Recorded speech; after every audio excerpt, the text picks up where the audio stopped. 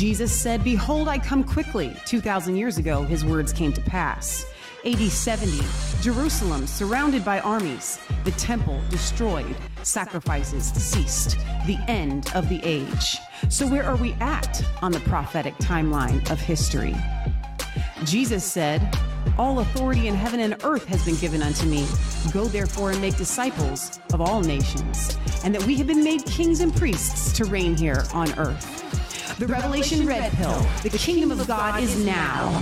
For yours is the kingdom, the power, and the glory, now and forever. Amen.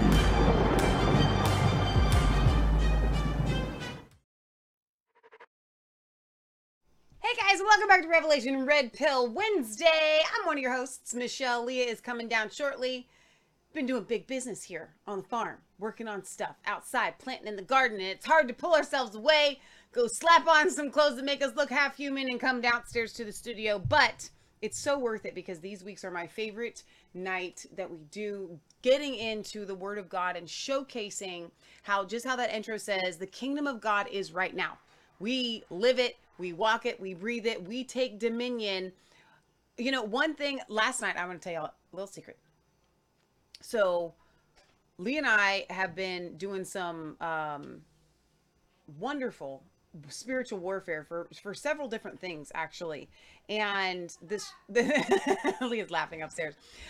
The scripture that keeps coming to mind is, "Behold, I have given you all power over all the power of the enemy."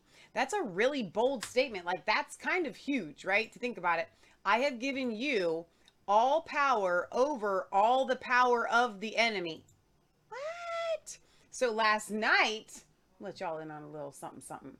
I shouldn't do it though, because it's not that great.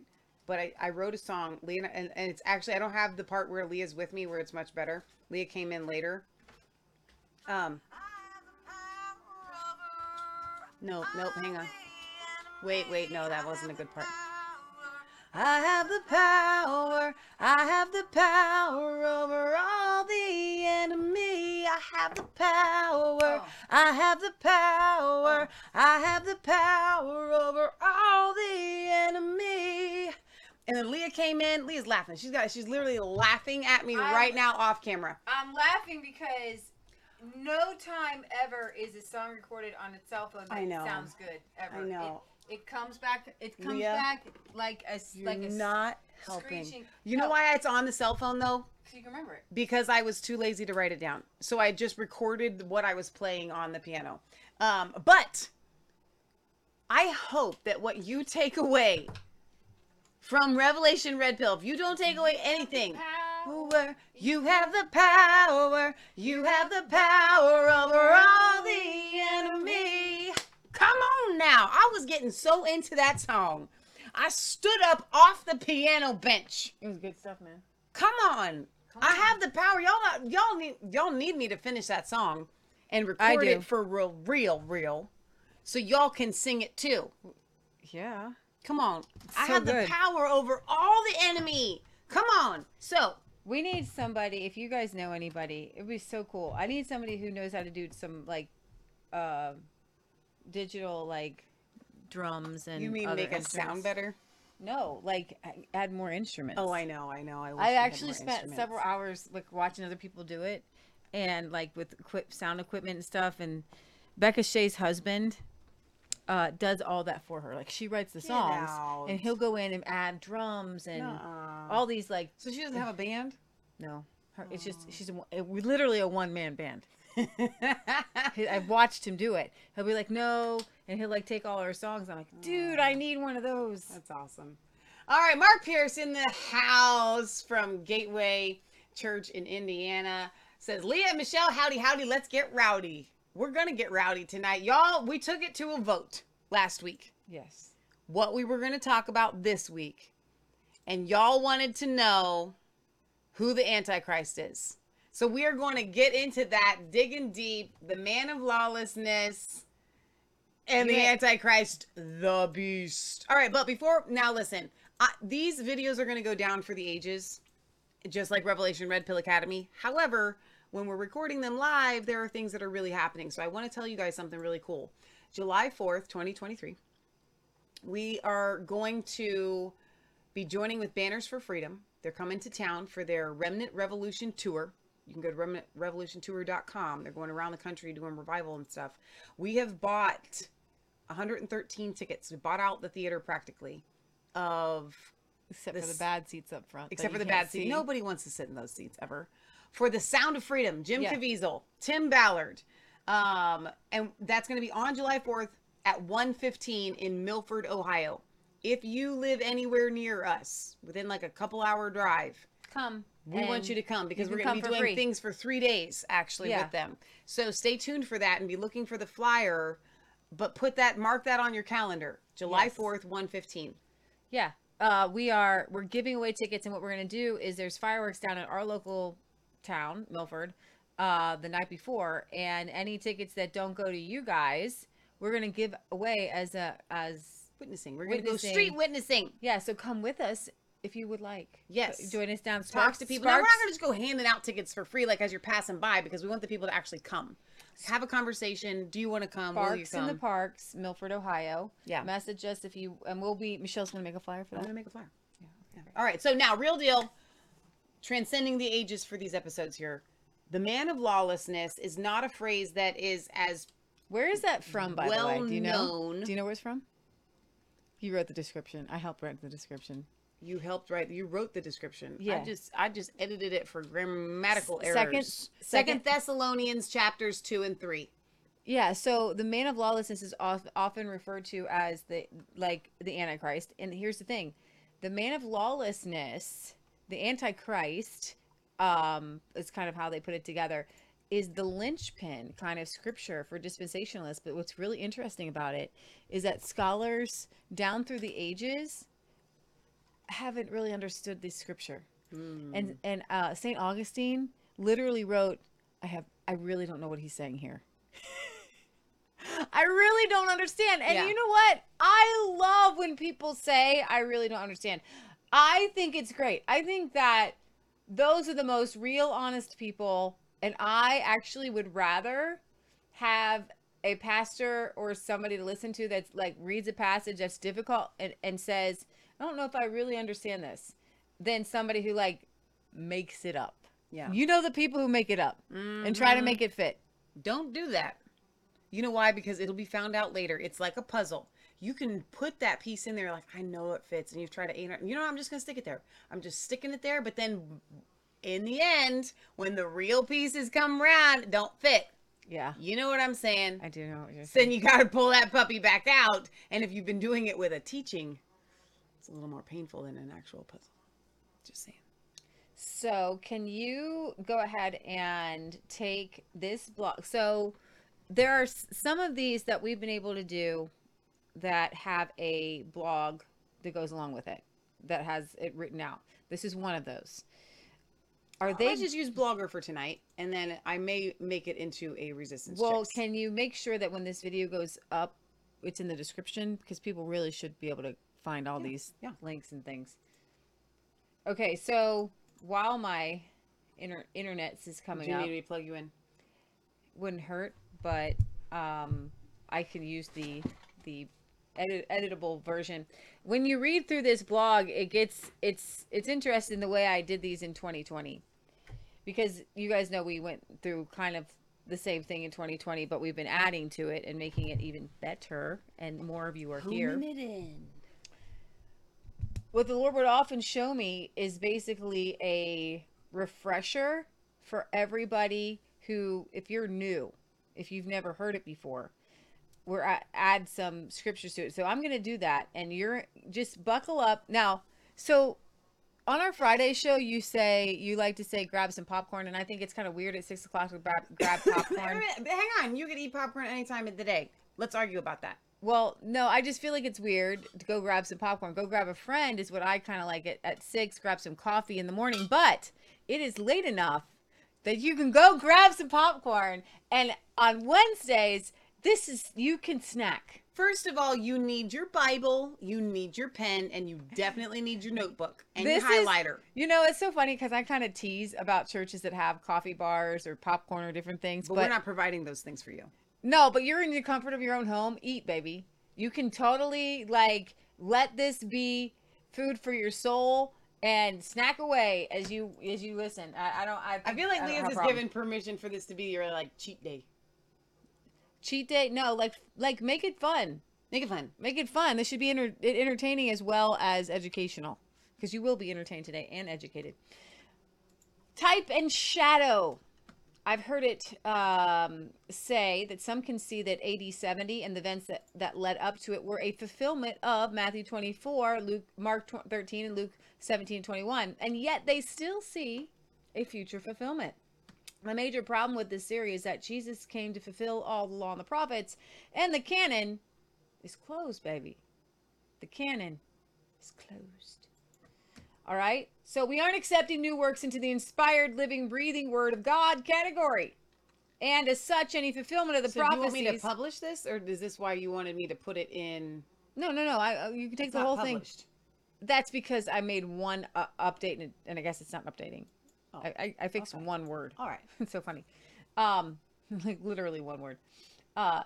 The major problem with this series is that Jesus came to fulfill all the law and the prophets, and the canon is closed. So we're not accepting new works into the inspired, living, breathing Word of God. As such, any fulfillment of the prophecies set out in canon need to be interpreted in this light, making note of something. There's no other prophetic word to say that this was filled in AD 70 and it will be fulfilled again. And Matthew 24 does not say anything about a double fulfillment. Okay, so the canon's closed. No more. No more. Okay?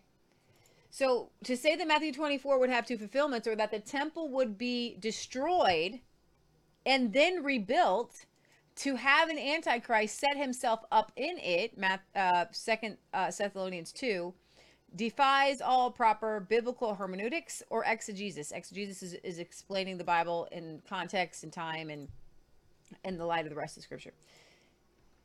Nowhere does Jesus nor the apostles give us leave to apply their words to two very distinct and separate meanings. But Leah, the Old Testament had dual meanings when prophesying of the coming Messiah. Can't the New Testament have dual meanings? Because there were definite prophetic words about the rebuilding of the temple the second time with Zerubbabel and Ezra, all those guys. Well, and then those prophecies also be fulfilled now. But here's the thing. No, and here's why. In the Old Testament, Israel was ruled as a theocracy, where prophets of the old would help lead and guide the leaders and kings with words from God, and often their prophetic words were filled with an underlying message of the coming Messiah.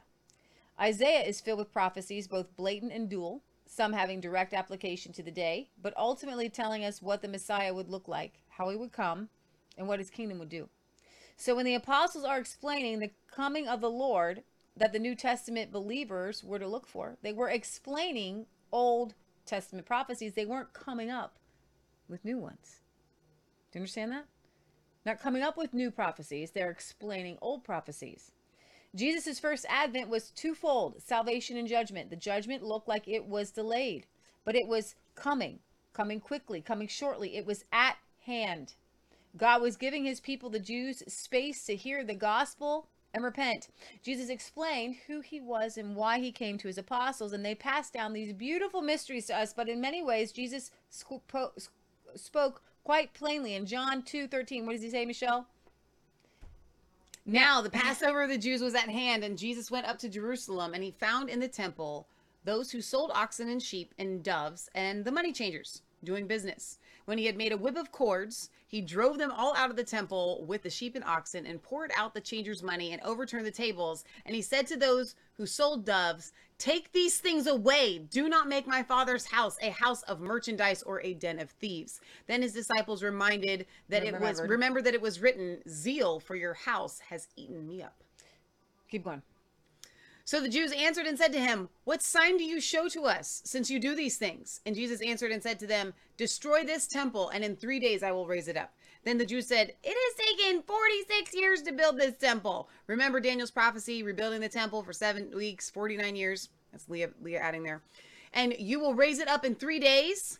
And Leah says, notice here the complete lack of any prophecy of any other temple built with hands. That's really important. Verse 21, but he was speaking of the temple of his body. Therefore, when he had risen from the dead, his disciples remembered that he had said this to them, and they believed the scriptures and the word which Jesus had said. Yeah, and then Mark 14:55 says, now the chief priests and all the councils sought testimony against Jesus to put him to death, but found none. For many bore false witness against him, but their testimonies did not agree. Then some rose up and bore false witness against him, saying, we heard him say, I will destroy this temple made with hands, and within 3 days I will build another made without hands. But not even then did their testimony agree. And the high priest stood up in the midst and asked Jesus, saying, do you answer nothing? What is it that these men testify against you? But he kept silent, and he didn't answer anything. And the high priest asked him, saying, are you the Christ, the Son of God? And Jesus said, I am. And you will see, you guys, the Son of Man, sitting at the right hand of power, and what? Coming with the clouds of heaven. So our friends Joy and Matt Thayer did a really good episode on coming in the clouds. You guys can check that at Spiro Pictures. Then the high priest tore his clothes. What further need do we have witness against this guy? Clouds of heaven are often used to signify the judgment of God. Indeed, as we have covered before, judgment. Psalms 18:11. He made darkness his secret place. His pavilion round about him were dark waters and thick clouds of the skies. Psalm 18:12. At the brightness that was before him, his thick clouds passed. Hailstones and coals of fire. Jeremiah 4:13. Behold, he shall come up as the clouds, and his chariot shall be as a whirlwind, his horses as swifter than eagles. Woe unto us, for we are spoiled. Daniel 7:13. I saw in the night visions, and behold, one like the Son of Man, coming with the clouds of heaven, and came to the Ancient of Days, and they brought him near before him. Joel 2:2. The day of darkness, of gloominess, a day of clouds and thick darkness, as the morning spread upon the mountains. Okay, are you guys picking up what I'm laying down? Zephaniah 1:15. The day is a day of wrath, a day of trouble, distress, a day of waste and desolation, of darkness and gloominess, a day of clouds and thick darkness. Matthew 24:30. What's this one say, Michelle? And then shall appear the sign of the Son of Man in heaven, and then shall all the tribes of the earth mourn, and they shall see the Son of Man coming in the clouds of heaven with power and great glory. So in the Old Testament, a lot of those scriptures that I read were fulfilled with different battles, different things that God was doing with Jerusalem at that time. And it was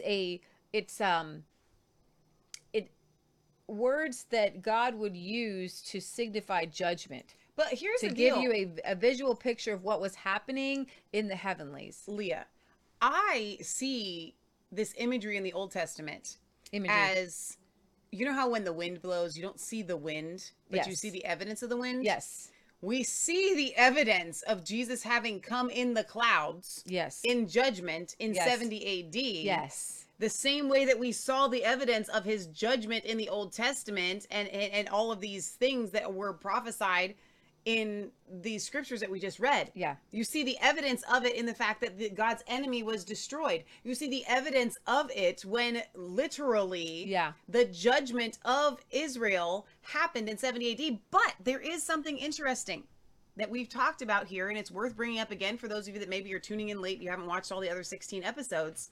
In the book of Josephus, that I just who is a Jewish historian at the time of Christ. Credible by all authorities, secular and non-secular. Christian theologians, secular theologians, they use this man's work as actual historical fact. Yes. Everyone does. Yeah. And it was recorded at the time that there were legions seen in the clouds. Essentially, angels seen in the clouds. And chariots. It is recorded. Yeah. So if you need that to be actual and literal, it really was. Mm-hmm.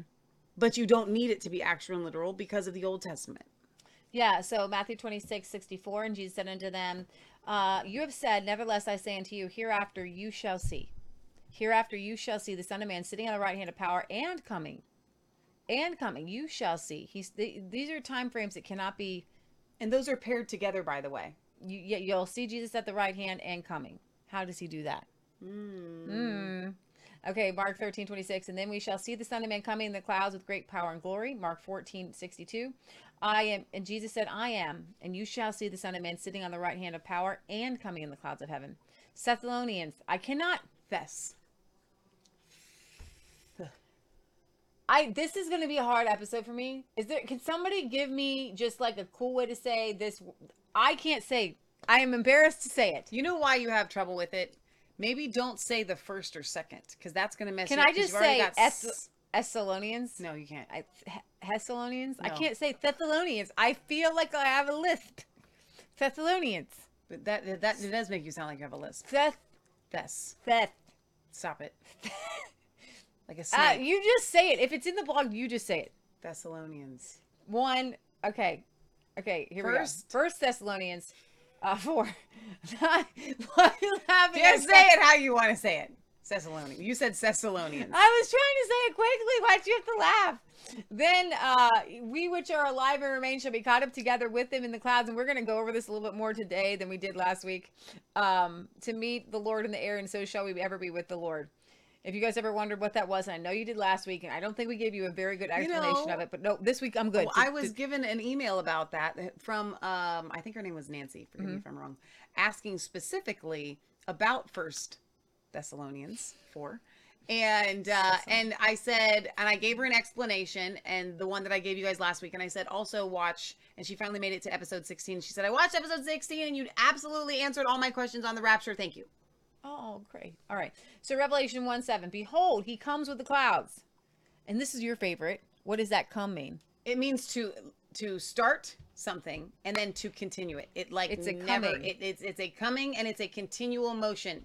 All right. That's what that word literally means, to start something and then it continues. Behold, he's coming with the clouds, and every eye shall see him, and they also who pierced him. The people who pierced him, are they alive today? They are not alive today. They'd be really like old. Right. With all kindreds of the earth shall wail because of him. Even so, amen. Acts 7:55. But he, being filled with the Holy Spirit, gazed into heaven and saw the glory of God, and Jesus standing at the right hand of God. This is Stephen. And look what happened with Stephen. He says, look, I see the heavens open, the Son of Man standing at the right hand of God. The heavens open. He saw him on the clouds. Yes. Okay. All right. So Luke 17, the coming of the kingdom. You know, one of the parts of in all of this, we cover Matthew 24 a lot. Mm-hmm. We touch on Mark 4. If you guys know the Olivet Discourse, write this down because it's really important. It'll help you. Mark 13, Luke 21, and Matthew 24. That's your trifecta. That's your Olivet Discourse trifecta.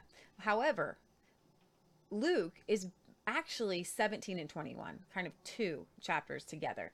So Luke 17, the coming of the kingdom. Now, when he was asked by the Pharisees when the kingdom of God would come, and if you guys, do you want to tell them about the episode we did today?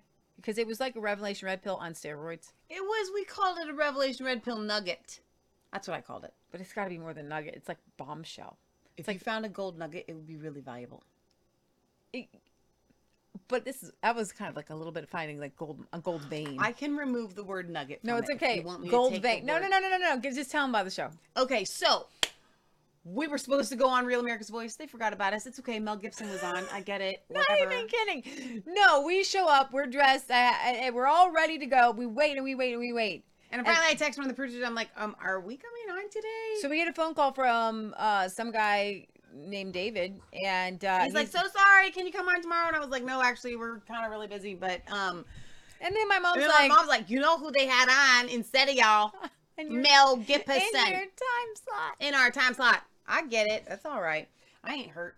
At least it was for somebody like Mel Gibson and not somebody just like lesser than that. You know what I mean? Lesser than that. Okay, so anyway, so we're sitting here, we're all dressed in this same outfit, get up. And Leah's like, I did get a word. And I'm like, we specifically recorded our Sunday show yesterday, so we would not sit down here for 2 hours. But that's okay. We did anyway. And we did this awesome show about the kingdom of God. When Jesus came to preach, he didn't come to preach the gospel of Jesus Christ. Like, no. He did. But he really came to, he did. But what is the gospel of Jesus Christ? It's the gospel of Jesus Christ, of the kingdom of God. So you're missing it. It's not just salvation. There's a door, okay? And I said this on today's show. You get a house, but all these modern churches are pretty much just preaching the door. You go street witnessing and they're like, hey, there's this great door. But what's behind the door? Jesus came to preach the kingdom of God, and the kingdom of God is pulling down rulers and principalities in high places and heaven invading earth, so that at some point, when the kingdom of heaven is fully realized here on earth and has fully invaded earth, I don't know how long that's going to take, may take thousands of years. I have no idea. But at some point, the kingdom of God will be everywhere. Darkness will be completely expelled from the earth. We can't even imagine what that is. That's the gospel. But here's the cool part. We live out of heaven. We are seated with him in heavenly places. And so we are a part of the kingdom goes. We are in the kingdom of God. We are strangers on this earth because we are in the kingdom. We walk on this earth out of the kingdom. So the Revelation Red Pill series is the kingdom of God and how we take dominion in every area. And your life will manifest in your area the kingdom of God. So when he was asked by the Pharisees when the kingdom of God would come, he answered them and said, the kingdom of God doesn't come with observation. Uh-oh. There's no, that blows away everything. There's no rapture, no. But I'm going to see him in the clouds, Lee. I'm going to see him in the clouds. You're waiting. If you're waiting for the kingdom of God to come with observation, that's like saying, I'm going to sit here and watch this tree grow. Okay. It's going, you'll see it, but it's not. Nor will they say, see here, see there. Full stop, wait, what? They will not say, see here, for the kingdom of God is within. Jesus is explaining the coming on the clouds is a spiritual coming with a physical manifestation, but he's given you the visual so that you'll know it's him. For indeed, the kingdom of God is within you. The kingdom of God is within. I truly don't know how to emphasize this anymore, but hopefully the Holy Spirit can drop this into your spirit. Give me a new Christian and keep him away from the modern end times eschatology, and he will do wonders. Because they won't come up with the modern convoluted mess on their own. It's taken over 150 years to tie this to the rapture. To tie us up. To tie us up with the rapture. All right? So here we are in verse 22. Jesus, then he said to the disciples, the days will come when you will desire to see one of the days of the Son of Man, and you're not going to see it. Wait, what? He just said one of the days of the Son of Man. Again, he's pointing himself back to Daniel. By saying the Son of Man. By saying the Son of Man. Every time you see Son of Man, he's pointing to Daniel. I'm the guy in Daniel. I'm the guy in Daniel. I'm the guy in Daniel. Like maybe there is more than one. Why does he say you will not see it? And they will say to you, look here, look there. Do not go after them. Don't follow them. For as lightning flashes out of one part under heaven, shines to the other part under heaven, so also the Son of Man will be in his day. You're waiting for either a rapture or you're waiting for this millennial reign to come and happen that you think is going to happen on earth. No, it's this flashing, this instant is Jesus destroying the temple. I'm telling you. But he must suffer many things and be rejected by what? This generation.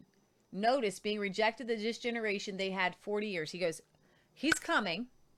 It's going to come as a flash. You're not going to see it. You are going to see it. You're going to kind of see it, but you won't see it. Because the kingdom of God is within, and it'll be like a flash of lightning. Boom, it's over, done. Kingdom set up. He took this. He took the temple. He destroyed it. He made the switch. There had to be a switch. Only God could destroy the sacrifices. And he did, and they don't do sacrifices anymore. It's good. As it was in the days of Noah, so it will be in the days of the Son of Man. They ate, they drank, they married wives. They were given in marriage until the day that Noah entered the ark, and the flood came and destroyed them all. Likewise, as it was also in the days of Lot, they ate, they drank, they bought, they sold, they planted, they built. But on the day that Lot went out of Sodom, it rained fire and brimstone from heaven and destroyed them all. Even so it will be in the day when the Son of Man is revealed. Note, this is not the end of the world. Look at what happens as the Son of Man is being revealed, i.e. the Jews in Jerusalem are about to lose their complete control over the temple, ending the sacrifices forever. In that day, he who is on the housetop and his goods are in the house, let him not come down and take them away. Do you know people who live in houses that sleep on the roof? And likewise, the one who is in the field, let him not turn back. Are most people agricultural farmers today? Remember Lot's wife, who seeks to save his life will lose it, and whoever loses his life will preserve it. But I tell you, in that night there will be two men in one bed. One will be taken and the other left. Two women will be grinding together. One will be taken and the other left. Two men will be in the field. and one will be taken, the other left. And they answered and said unto him, Where, Lord? And he said unto them, Wherever the body is, the eagles will be gathered together. And we covered this. But as a side note, the Roman army had an insignia of an eagle on their uniforms. And on a pole, they would bring it into their conquered lands. Now, let's just pause right here because I want to talk about this a little bit. So, when we're talking about... We're kind of doing an overview. I know. When you're talking about the some taken and some left, and Jesus coming, there's destruction when Jesus comes. And I want you to take a second, if you are familiar, because some people, thank God, are not brainwashed by modern end times eschatology. However, most of us are or have been. And envision what we are told happens at the rapture. Leah, we are told when Jesus comes at the rapture, really, we don't see Jesus coming at all. We see all the Christians taken away and no destruction. So where in this eschatology teaching do we come back and all of the destruction happens? That's a good question. And have the 1,000-year reign? Where is that? Like, it's just going to be, no one has any kind of, it's not really depicted in the end times films at all. No, it's not. And that's not what we just read here. Right. We are talking about the taking away is the wicked. It's judgment. That's what is happening. The righteous, Corey Gray loves to talk about this. The scripture says, I'm not chapter and verse girl. The righteous shall never be removed from the earth. How do you fit a rapture with the righteous being taken from the earth? Good question. Jesus was really clear that he was the Son of Man prophesied in Daniel. And he was also clear that he was coming to confirm his covenant with his people. He was also adamant that when he was killed, he would be raised up in 3 days. He will confirm the covenant for 3.5 years. And we covered Daniel pretty good. So I'm gonna just kind of skip over this because I think that was really recent for us. I'm going to scroll down here. I'm going to talk about a little bit about the Christians escaping, which is kind of really cool. And talk about the abomination of desolation, Daniel 11. Of the abomination desolation to which Jesus referred, Daniel wrote, They shall pollute the sanctuary of strength, and they shall take away the daily sacrifice, and they shall place the abomination that makes desolate. Daniel 11:31. The abomination happened in 170 BC. Now this is a type and shadow. When the Syrian king Antichrist the Fourth ordered a massacre in Jerusalem, profaned the altar of the temple, and carried away the temple treasures. The horrifying events under I can never say it. And Antiochus. I bet that's what it is. Were familiar to every Jew, and those who heard Jesus' reference to Daniel vividly understood the Savior's prophecies. Among the tragedies that the Lord said would happen was the destruction of the temple. The magnificent structure Solomon had built had already been destroyed and rebuilt twice. It would be destroyed again and the Jews scattered to the four corners of the earth. Unfortunately, the New Testament is silent concerning the fulfillment of the Savior's prophecies in Matthew 24. History, however, reveals that his prophecies were realized. It also reveals the stunning fact that believers obeyed warnings, fled Jerusalem to a town called Pella, and thus saved themselves. The early Christian scholar Eusebius wrote, The whole body, however, of the church at Jerusalem, having been commanded by a divine revelation given to men of approved piety there before the war, removed from the city and dwelt at a certain town beyond the Jordan called Pella. Epiphanius also attested to the Christian escape. According to Bible scholar Adam Clark, the latter wrote, It is very remarkable that not a single Christian perished in the destruction of Jerusalem. Not one. Though there were many there when Cestius Gallus invested in the city. Invested? I think it's invaded. I think it is too. And he had persevered in the siege. He would soon have rendered himself master of it, but when he unexpectedly and unaccountably raised the siege, the Christian took that opportunity to escape. As Vespasian was approaching with his army, all who believed in Christ left Jerusalem and fled to Pella and other places beyond the river Jordan. And so they all marvelously escaped the general shipwreck of their country. Not one of them perished. Pella must not have been the only destination of fleeing Christians, but it was the most prominent at that time. The flight to Pella took place in AD 66 during the attack by Gallus. 4 years later came the fall of Jerusalem. Titus laid siege to the capital, and his battering rams broke down the great walls. The Jews, who were already suffering from plunder, murder, pestilence, and famine among themselves, were easy prey for the fire and swords of the 10th Roman Legion. The master's chilling words concerning the fate of the temple in Jerusalem were completely fulfilled, saying, "Seest thou these great buildings? There shall not be left one stone upon the other that shall not be thrown down." Mark 13:12 or 2, which we read that already. The building the Lord called my house in Matthew 21:13 had stood on immense foundations of solid blocks of white marble covered with gold. Some of the blocks were 67.5 feet long by 9 feet thick. This was a wonder of the world, by the way. The imposing structure was laid waste. Well, the temple towered 100 feet in the air. Thank you. Fronted by 2 immense columns. And then this imposing structure was laid waste with no part of the building left intact. Only a part of the original wall that had surrounded the Temple Mount remained. Jesus had given adequate warning, and those who heeded the prophecies survived, while most others perished. Pella continued as an important Christian center for more than 70 years, during the time that Jerusalem remained desolate. Extensive ruins of Pella lie near the modern village of Tabaqat Fall in the northern foothills of the Jordan Valley, perhaps the mountains Jesus referred to, 53 miles north of the Amman and 2.5 miles east of the Jordan River. Do you want to keep going? Now, dispensationalists will tell you that Matthew 24 has not been fulfilled all the way, or was a type and shadow. They will also have to marry Daniel chapter 9, the prince who comes to make desolations, to that 70th week, and say we have been in great parenthesis to apply Daniel to be the Antichrist type that is found in 2 Thessalonians. Indeed, Daniel 9 and 2 Thessalonians are the bedrock of a premillennial rapture, a 7-year tribulation theology. You don't have a 7-year tribulation without Daniel 9 being applied to a future Antichrist instead of our living Lord. Now, that might not make sense to you, but if you go back and listen to it, Daniel 9 is referring to our Lord and Savior, and dispensationalists apply it to the Antichrist. Not okay. Go back and watch it. We've covered Daniel in the past couple weeks. Now let us dive into the linchpin of modern dispensationalist theology. By the way, that was supposedly newly rediscovered in the 1800s, by the way, by a handful of British believers who were quite enamored with the idea of end times prophecy. Edward Irving, Margaret MacDonald, Jonathan Derby, and the Plymouth Brethren. And we actually dove into those already.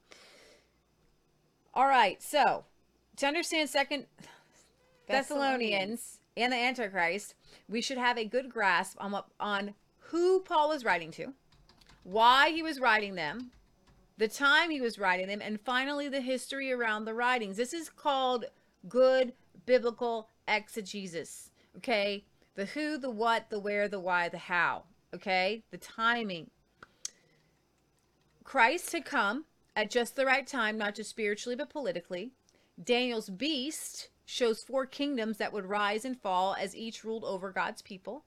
Finally, the rock cut out without hands from a mountain would crush all of these kingdoms, and the Messiah would rule the nations with a rod of iron, and the times of the Gentiles would be fulfilled, and the reign of Messiah would commence as a mustard seed. The times of the Gentiles would be fulfilled, meaning we're over with the rules of the kings and the kingdoms. The God who used to work through Babylonia, the Medes and Persians. Not anymore. And the book of Thessalonians was written about around AD 51 to 52 and parallels Acts 17. The second book was written very shortly after to clear up some questions that were not clear in the first. The first book was full of exhortations and encouragement to continue on in their amazing faith and brotherly love. But there were a few issues he wanted to straighten out. The Greeks felt that restraints on sexuality were unnecessary. And Paul wanted them to stay holy and pure and away from sexual perversions. Also, the Greeks saw manual labor as beneath them and for the lowest classes. Paul reminds them that he and his ministers with him didn't take money from the Thessalonians, even though they could, but they labored with their own hands, and so should the church. One reason for a seeming idleness or relying on others was the notion that the day of the Lord was at hand. Why work? Jesus was coming back soon. He attempted to set the record straight in his first letter, but it didn't seem to set in the first letter. Now, I would like to set the record straight. He ain't coming back in this generation. Okay, get to work. 1 Thessalonians 4. Oh, a brotherly love and orderly life. You want to read? But concerning brotherly love, you have no need that I should write to you, for you yourselves are taught by God to love one another. And indeed you do so toward all the brethren who are in all of Macedonia. But we urge you, brethren, that you increase more and more, that you also aspire to lead a quiet life, to mind your business, and to work with your own hands as we commanded you, that you may walk properly towards those who are outside, and that you may lack nothing. A comfort of Christ's coming. But I do not want you to be ignorant, brethren, concerning those who have fallen asleep, lest you sorrow as others who have no hope. For if we believe that Jesus died and rose again, even so God will bring with him those who sleep in Jesus. For this we say to you by the word of the Lord, that we who are alive and remain until the coming of the Lord will by no means precede those who are asleep. For the Lord himself will descend from heaven with a shout, with the voice of an archangel, and with the trumpet of God, and the dead in Christ will rise first, and then we who are alive and remain shall be caught up together with them in the clouds to meet the Lord in the air. And thus we shall always be with the Lord. Therefore comfort one another with these words. And 5. But concerning the times and the seasons, brethren, you have no need that I should write to you, for you yourselves know perfectly that the day of the Lord so comes as a thief in the night. For when they say peace and safety, then sudden destruction comes upon them as labor pains upon a pregnant woman, and they shall not escape. But you, brethren, are not in darkness, so that this day should overtake you as a thief. Wait a minute. Oh, let's just stop right there, Leah. I have a question. Last week, was it just last week? Yeah. Oh. We watched The Thief in the Night. We watched The Thief in the Night. And, but it literally can you just wait a minute? No, just wait. Are you going to give this? Leah? Michelle. My entire life, I have heard men from the pulpit come and say, the Lord comes as a thief in the night. He will come as a thief in the night, and he will rapture us up with him as a thief in the night. It's inverted. Wait a minute. Let's go back to this scripture. Let's read verse 2. One more time. For you yourselves know perfectly that the day of the Lord so comes as a thief in the night. For when they say peace and safety, then sudden destruction comes upon them as labor pains upon a pregnant woman, and they shall not escape. But you, brethren, are not in darkness, so that the day should overtake you as a thief. You are all sons of light and sons of the day. We are not of the night nor of darkness. Therefore, let us not sleep as others do, but let us watch and be sober. For those who sleep, sleep at night, and those who get drunk are drunk at night. But let us who are of the day be sober, putting on the breastplate of faith and love, and as a helmet of the hope of salvation. For God did not appoint us to wrath, but to obtain salvation through our Lord Jesus Christ, who died for us, that whether we wake or sleep, we should live together with him. And the final scripture? Therefore, comfort each Circle other. that word comfort. Therefore, comfort each other and edify one another, just as you also are doing. Okay, so you're not going to, the thief is not, the thief of in the night is basically, he's talking about what was happening to the Jewish people. And it would, in an instant, basically, all of Jerusalem would be totally and completely destroyed. But it's not going to come on you because you're not in darkness. And understand this. This is a little interesting thing. When Jerusalem was being attacked, the people would actually go into Jerusalem because it was a fortress, basically. You could say they could have stayed in there under siege for years. They just killed each other inside. And started burning off and killing, so and what getting rid he's of all their referring food. to here is this isn't going to come on you as a thief. You're not going to be in this destruction because you don't walk in darkness. And here's the thing. You have to understand, Paul could see Paul didn't know everything that was going to happen. Like, he's not superhuman. He just has the essence of the prophetic that God has given him. Okay? He's not perfect. Paul is not perfect. Just to understand, like, he wasn't seeing, when you read some of the prophecies in Jeremiah and then you see them fulfilled and then you see Jesus explaining some of the things, we read some today. I was like, that, I don't think most people would have seen Rachel weeping for her children. That was divine.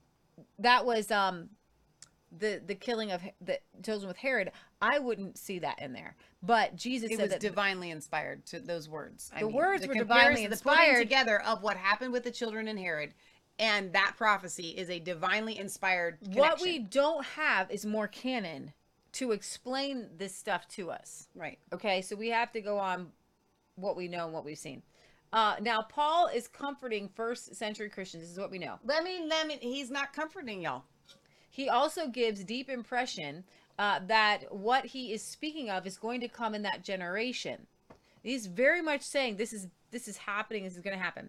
But wherever you fall on the eschatology scale, one side you need to land on is this. God has not appointed us to wrath, but to salvation. The tribulation and judgment are not for his believers. Now, it seems that when Timothy returns to Paul with an update, the Thessalonians were still worried about the day of the Lord, with a very unhealthy obsession. Sound familiar? If only we could learn from these two letters. So he writes again with more detail, and here is where it gets good. So I am going to actually use... I'm going to take from Ken Gentry's amazing detailed explanation of 2 Thessalonians, which is beyond compare, except for a really great explanation by my favorite expositor, Bruce Gore. Now, I'm not going to play this, but you guys can go and watch this, Bruce Gore's explanation of it. How long is it, by the way? It's been a while since I watched that one. No, yeah, it's an hour. So you guys can go watch that. You'll love it. But many a times attack. That's really great. And Leah did okay. All right, so you sat here for 53 minutes to get to who is the Antichrist. But we wanted to lay a foundation, why it's important. Who is the man of lawlessness? What did Paul intend to teach his readers about him? What are the clues provided by Paul to help us locate this evil personage in history? The passage has been historically noted for its exceptional difficulty. The noted church father Augustine writes of a certain portion of this passage, I confess that I am entirely ignorant of what he means to say. New Testament Greek scholar Vincent omits interpreting the passage in his 4 volumes. In the commentary, he says, I attempt no interpretation of this passage as a whole, which I do not understand. Renowned Greek linguist Robertson despairs the task of interpreting this passage because it is such vague form that we can hardly clear it up. Morris urges care in handling this notoriously difficult passage. Bruce notes that there are few New Testament passages that can boast such a variety of interpretations as this. There are even some dispensationalists who admit that it is an extremely puzzling passage of Scripture that has been a thorn in the flesh of many an expositor. As with the hotly debated Daniel 9:24-27 passage, 70 weeks, so it is here, an exceedingly difficult prophecy, and it becomes a key text for dispensationalists. Note the following comments by dispensationalist theologians. Constable observes that this section of verses contains truths found nowhere else in the Bible. It is key to understanding future events, and it is central to this epistle. According to Walverd, the man of lawlessness revealed here is the key to the whole program of the day of the Lord. Of 2 Thessalonians 2, Schaeffer notes, though but one passage is found bearing upon the restraining work of the Holy Spirit, the scope of the issues involved is such as to command the utmost consideration. Rye and Feinberg employs 2 Thessalonians 2:4 as one of the few passages used to clinch the argument for rebuilding the temple. This is where they have to have a rebuilt temple, but the Bible doesn't speak of one. According to Acts 17 and 18, Paul left Thessalonica to go to Berea and Athens for brief visits. And thank you for not laughing every time I say that word. Thessalonica is a difficult word. It's more I don't have the difficult problem than with the Thessalonians. Anika part. I have the problem with the thistle. Okay? And then on to Corinth, where he writes to the Thessalonians epistles. He wrote the Thessalonian epistles. You've been saying it mostly right most of the time. Okay, whatever. The place and circumstances of writing as discovered in Acts are helpful in casting some light on the dark and mysterious passage before us. So there was persecution From Thessalonians Jews. Thank you. During Paul's visit to Thessalonica, he preached to the Jews that Jesus was the Messiah in Acts 17, 1-3. Though some Jews believe, others were riled to mob action regarding the Christian message. They even dragged, quote, some of the brethren to the rulers of the city, complaining, "Those who have turned the world upside down have come here too. Jason harbored them, and these are all acting contrary to the decrees of Caesar, saying there is another king, Jesus." 17, 6-7. After taking security from Jason and the others, the civil rulers let them go, in verse 9. This allowed Paul to depart safely to Berea. The Jews were not so easily quieted, however, for when the Jews of Thessalonica learned that the word of God was preached by Paul at Berea, they came there also and stirred up the crowd, 17:13. This resulted in the immediate sending away of Paul to Athens. Paul stayed in Athens for only 3 or 4 weeks, soon traveling to Corinth. Acts 18 tells us this, where he remained for 18 months. Acts 18:11. But again, serious Jewish antipathy arises. Interestingly, it was at Corinth where Paul met Aquila and Priscilla, Christians who had been among the Jews banished from Rome by Claudius Caesar. That was in 18 verse 2. According to Suetonius, as the Jews were indulging in constant riots at the instigation of Chrestus, Claudius banished them from Rome. This reference to Chrestus is undoubtedly a Latin variant for the name of Christ. Jews were kicked out because of the ruckus that they were causing concerning Christians. Upon meeting these saints who suffered from Jewish riots against Christians in Rome, Paul set about preaching to the Jews in Corinth, as he had in Thessalonica, saying that Jesus is the Christ. That's Acts 18:5. Again, the Jews violently resisted him, organizing resistance against him and blaspheming to such an extent that he determined to turn away from the Jews to the Gentiles at that point. 18:6. Matters were made worse for him by his remarkable success with a certain and prominent Jewish leader, Crispus, quote, the ruler of the synagogue, 18:8. Though Paul seldom baptized, he did baptize Crispus, 1 Corinthians 1:14-16, and Acts 18:8. Due to the intensity of the opposition, the Lord provided Paul a special promise of safety to him, to remain in Corinth. Very cool. Acts 18. All of this explains the strong language. That's in context.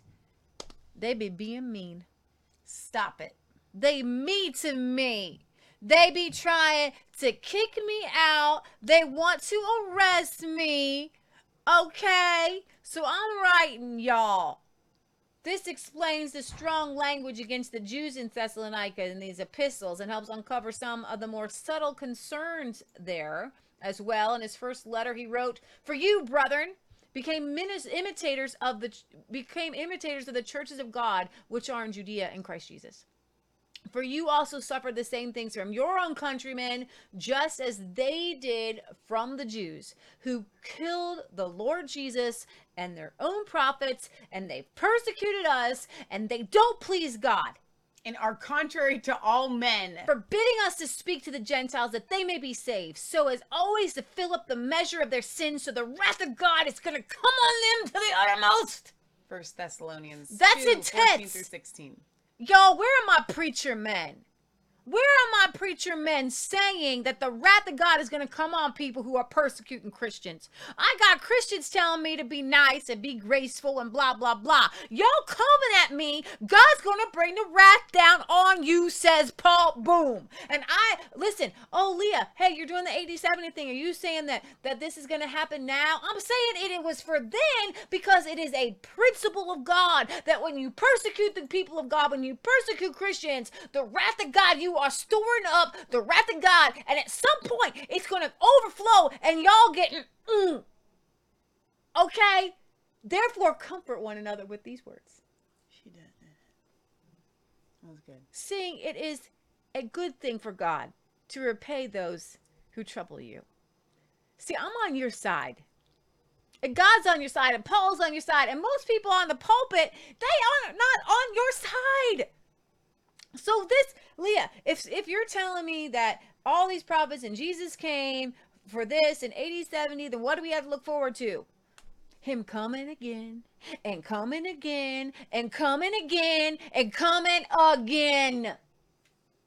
He is always coming. He never stops. He's here. He's building his kingdom. He is working with us. It's exciting. He wants to take out George Soros. If he wants to stop the media censorship, he wants to stop your government from being tyrannical. Let's think about this and break this down, because you just said something that was really fascinating to me. He's coming again, and he's coming again, and he's coming again, and he's coming again. Okay? If you could imagine a destruction where, you know, it's like Groundhog Day, but for the bad guys, where they have to relive his coming over and over and over and over again until they are all obliterated, until all of heaven has invaded earth completely. That is what it is like. Their eternal torment, the kingdom of darkness is eternal torment, is to experience God's coming consistently. It's like a siren that won't shut off. It just goes and goes and goes and goes and goes and goes and goes and goes in your forehead. All right, fingernails. Van Nicholas says, "Ye freaking ye." I think you mean that's really exciting. Love it. Absolutely love it. Okay, so we're putting this in perspective, understanding specifically that the Jews were causing the most trouble here. Mm-hmm. The Jews were causing the ruckus. The Jews were causing... Let me explain something to you. Rome didn't care if you were worshiping Jesus. Rome didn't care. It was just a little bit of a little bitty sect of Jewishness. Okay, you got a Messiah, you worship him, whatever, do your thing, okay? Rome cared that the Jews were constantly going to Rome like, nanny, nanny, nanny. Would you get these Christians because they ain't following our religion right? And nanny, nanny, would you, because we can't like kill people right now. We're not supposed to, we kind of do. But you've made it as a Roman thing that we can't kill people. So could you maybe put these people in jail or something? They're arresting Paul. How are they arresting Paul? How are they doing all these things? They're constantly going to the Roman officials like, would you take care of these Christians for us, please? Please get them in jail, shut them up. And they're like, all y'all, Jews and Christians, go. We're tired of it. Okay? All right. So he complained of a Satan-inspired thwarting of his ministry, which according to the context probably indicates Jewish opposition. All right? You remember that? And Satan withstood me, he says. He probably alludes to Jewish opposition in 2 Thessalonians 1:4, where he mentions their perseverance and afflictions for their faith. This also may be motivating his request that the Thessalonians pray for his deliverance from such unreasonable and wicked men. Okay? Isn't it so cool when you put this in context? This Jewish context is important for grasping the situation Paul confronts. Furthermore, there are a number of allusions to the Olivet Discourse, which speaks of the destruction of temple and the judgment of the Jews for rejecting Jesus as a Messiah. So we're preaching in Thessalonica. Are you ready? We are ready. Go ahead. Now, when they had passed through Amphipolis and Apollonia, they came from Thessalonica, where there was a synagogue of the Jews. Then Paul, as his custom was, went into them, and for 3 Sabbaths reasoned with them from the scriptures, explaining and demonstrating that the Christ had to suffer and rise again from the dead, saying, "This Jesus whom I preach to you is the Christ." And some of them were persuaded, and a great multitude of the devout Greeks, and not a few of the leading women, joined Paul and Silas. Do you want to keep going? Talk about the leading women? Just go ahead. Okay, fine. All right, so, but the Jews who were not persecuted, persuaded, becoming envious, took some of the evil men from the marketplace and gathered a mob. Leah says, sound familiar? And set all the city in an uproar and attacked the house of Jason and sought to bring them out to the temple. Thank you. But when they did not find them, they dragged Jason and some of the brethren to the rulers of the city, crying out, "These who have turned the world upside down have come here too." Leah says, if I had one goal in life, it would be to be one who turned the world upside down for the gospel. Jason has harbored them, and these are all acting contrary to the decrees of Caesar, saying, there is another king, Jesus. Leah says, this is a side note. Mark this down, as the Jews are putting Caesar up as above God. And they troubled the crowd and the rulers of the city when they heard these things. So when they had taken security from Jason and the rest, they let them go. Then the brethren immediately sent Paul and Silas away by night to Berea. When they arrived, they went into the synagogue of the Jews. These were far these were more fair-minded than those in Thessalonica, in that they received the word with all readiness and searched the scriptures daily to find out whether these things were so. Leah says, proof in the Old Testament. Can you do this? Can you argue Christ through the law and the prophets? We did that today on our show. Therefore, many of them believed, and also not a few of the Greeks, prominent women as well. But when the Jews from Thessalonica learned that the word of God was preached by Paul at Berea, they came there also and stirred up the crowds. Then immediately the brethren sent Paul away to go to the sea, but both Silas and Timothy remained there. So those who conducted Paul brought him to Athens, and receiving a command for Silas and Timothy to come with him with all speed, they departed. So that gives you the context of the story that we're writing, that we're in. It's important to know that the background. And what's really cool is that we have Acts. We don't even have to go to extra biblical sources. All right, so back to 2 Thessalonians 2, 1 through 2. Concerning the coming of our Lord Jesus Christ and our being gathered to him, we ask you, brothers, do not become easily unsettled or alarmed by some prophecy, report, or letter supposed to have come from us, saying that the day of the Lord has already come. Paul's reference concerning the coming of the Lord Jesus and our gathering together with him, 2 Thessalonians 2:1, is the crux interpretum of this passage. Paul is here speaking of the AD 70 judgment on the Jews, the very judgment given emphasis in the first portion of the Olivet Discourse, the book of Revelation, and several other passages of Scripture. Furthermore, the gathering together to him mentioned by Paul in 2 Thessalonians 2:1 picks up on the reference of our Lord in Matthew 24:31. The word translated gather together here is episynagoge. And I know how to pronounce that because I've watched Bruce Core several times say it. Episynagoge, which is found elsewhere only in Hebrews 10:25, where significantly it speaks of a worshipful assembly. Episynagoge, the gathering together. The gathering together is actually not a rapture. It's not a gathering together. It's actually a gathering together in one place. It's a religious assembly of Christians. Episynagoge means synagogue. Leah. He will synagogue us. He will put us together in a synagogue. We're meeting to worship together. It's an assembly. Pause right here. Put it in your head. Episynagoge. Episynagoge. Oh, and you were getting on me for singing earlier. Episynagoge. Episynagoge. No, but seriously. Y'all are watching this, whether you're watching it back or you're watching it live here with us tonight. If you are a Christian, you guys watching, are seated with us, with Christ, in an episynagoge. We are episynagogued. We are episynagogued. We are in episynagogue. We are an assembly of believers. Leah just can't... Episynagogue is actually the assembling of the believers. Can you just... So when episynagogue is the actual assembling. Listen here.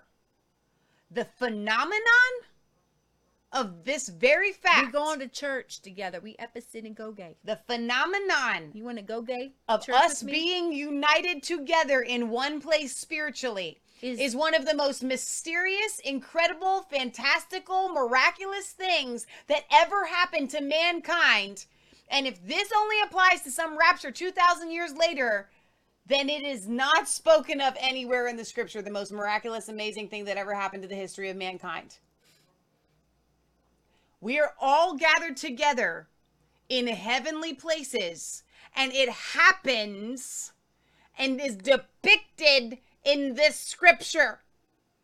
All right, so it's the cognate verb form. The cognate verb form is found in Matthew 24:31, where the gathering is tied to this generation, Matthew 24:34, and signifies the calling out of the elect into the body of Christ with the trumpeting of the archetypal great jubilee, 2 Thessalonians 1:11 and 2:14. Matthew 24:29, immediately after the tribulation in those days, the sun will be darkened, and the moon will not give its light. The stars will fall from heaven, and the powers of heavens will be shaken. Then the sign of the Son of Man will appear in heaven, and then all the tribes of the earth will mourn. And they will see the Son of Man coming on the clouds of heaven with power and great glory. And he will send his angels and the great sound of the trumpet, and they will episynagogue, not gay, episynagogue, gather together his elect from the four winds and from one end of heaven to the other. So the KJV translates the Strong's G1996 the following manner: gather together. So to gather together besides, to bring together, others assembled. Two others already assembled. Here it functions in the same way with the coming destruction of Jerusalem and the temple. Christians would be thenceforth be gathered together in a separate and distinct assembly, the episynagoge. The church is called a synagogue in James 2:2. After the temple's destruction, God would no longer tolerate going up to the temple to worship. It would be impossible, as Christians frequently did. Paul even did. Paul was working in the temple. He was going to the temple. He was preaching the temple. Frequently did prior to AD 70. One body, separate and completely. That is the gathering together. We will all be gathered together with him and we'll meet him in the clouds. Boom. It's not a rapture. This is what I've been meaning to get to, guys. The only way that we're connected is because of what's been depicted right here. He will gather us together. We will episynagoge. We are all together now. We're not going to the synagogue. We are the synagogue. Okay? One body, separate and completely removed from the Jewish temple worship. God would make a demarcation, a new people, a new name. The Gentiles shall see your righteousness, and all the kings your glory. You shall be called by a new name, which the mouth of the Lord shall name. Isaiah 62:2. The day of Christ / Lord here mentioned is the fulfillment of Joel. That was Isaiah 62:2, what you just read. Okay. Now, Joel 20:31-32, which is brought to bear upon Jerusalem in Acts 2:16. There, Peter identifies tongues as a covenantal sign of curse regarding the coming destruction with blood, fire, and smoke, Acts 2:19-21 and 40. This explains why it was at Jerusalem and nowhere else that Christians sold their property and shared the proceeds, Acts 2:44-45. It was soon to be destroyed, Matthew 24 and Luke 23. I'm actually going to kind of skip a little bit over this Acts 2 because I think we're going to cover it another time. But he said Acts 2 is a fulfillment of Joel, and we'll do a whole episode on this. And he says, I will show wonders in the heavens and signs, and Joel, and your sons will prophesy, and your young men will dream dreams. It's amazing. We're definitely going to go over that. It's definitely one of the big ones to go over for Revelation Red Pill. But let's go to 2 Thessalonians 2:2. If you scroll down. Getting there. Whoa, there we go. Paul consoles them by denying the false report that, quote, the day of the Christ has come. You can just keep reading. Apparently, the very reason for this epistle so soon after the first one, a matter of weeks, is that some unscrupulous deceivers forged letters from Paul and falsely claimed charismatic insights of relevant to eschatological concerns. In his earlier letter, he had corrected their grief over loved ones who had died in the Lord, as if this precluded their sharing in the resurrection. 1 Thessalonians 4. Now, new eschatological deceptions are troubling the young church. So some thought that the day of the Lord had come and consequently quit working. Due to the catastrophic upheaval associated with the looming divine judgment upon Israel, Paul suggests to the Corinthians that they forego marriage for a while. But here, the Thessalonians were being tempted to stop all unnecessary labor, thinking the time had come. The word trouble, Greek throio, is in the present infinitive form, which signifies a continued state of agitation. It is the same word used elsewhere, only in the Olivet Discourse. There it is even found in the same sort of theological context, one warning of deception and trouble. It's like a continually troubling in your spirit regarding the coming of the day of the Lord. Take heed that no one deceives you, for many will come in my name, saying, I am he, and will deceive you. And when you hear of wars and rumors of wars, do not be troubled, for such things must happen, but the end is not yet come. So the man of lawlessness, don't let anyone deceive you in any way, for that day will not come until the rebellion occurs and the man of lawlessness is revealed, the man doomed to destruction. He will oppose and exalt himself over everything that is called God or is worshipped, so that he sets himself up in God's temple, proclaiming himself to be God. Don't you remember that when I was with you, I used to tell you these things? And now you know what is holding him back, so that he may be revealed at the proper time. For the secret power of lawlessness is already at work, but the one who now holds it back will continue to do so until he is taken out of the way. That is confusing, and at the end of the show, you will not be confused. 2 Thessalonians 2:3-7. Paul is quite concerned with the deception being promoted. Let no one deceive you by any means. Verse 3, he uses a strengthened form of word deception, exepatis, with a double negative prohibition, to avoid the deception and to clarify the true beginning of the day of the Lord. Paul informs them that the day will not come unless there is a falling away that comes first, and everybody knows that they talk about that, right? The man of lawlessness revealed. We're all looking for the Antichrist, right? The son of perdition, 2 Thessalonians 2:3. Before they could say that the day of the Lord has come, then there must first be a falling away, the revelation of the man of lawlessness, who's also called the son of perdition. These do not have to occur in chronological order presented, as even dispensationalists admit. Verse 9 is clearly out of order and should occur in the midst of verse 8 if strict chronology were important. The falling away. The word falling away is the apostasia, which occurs only here and in Acts 21:21 in the New Testament. Historically, the word may apply either to a political or to a religious revolt. But to which does it refer here? Does it refer to a future worldwide apostasy from the Christian faith? As per pessimistic eschatologies, a millennialist, William Hendrickson, writes that this teaches that, by and large, the visible church will forsake the true faith. Dispensationalist Constable comments, this rebellion, which will take place within the professing church, will be a departure from the truth that God has revealed to in his word. Or does the apostasia refer to a political rebellion of some sort? Yes. You're going to love this. There's a Jewish revolt in AD 67. The apostasy, the falling away. It's not the apostasy of the Christians falling away. It's a Jewish revolting against Rome. Ding, ding, ding. A good case may be made in support of the view that it speaks of the Jewish apostasy, rebellion against Rome. Josephus literally speaks the Jewish word as an apostasia. Ugh, you can't put... Wait. You brought up my dude again. So, reminder for those of you that missed earlier in the show, Josephus, historical writer, both secular and Christian and Jewish scholars all count this as fact, historical fact, and he uses that word, apostasia, to describe the Jewish revolt. Yeah. The falling away. Now, what's interesting is Paul could be and probably does merge these two concepts of religious and political apostasy here, although emphasizing the outbreak of the Jewish war, which was the result of apostasy against God.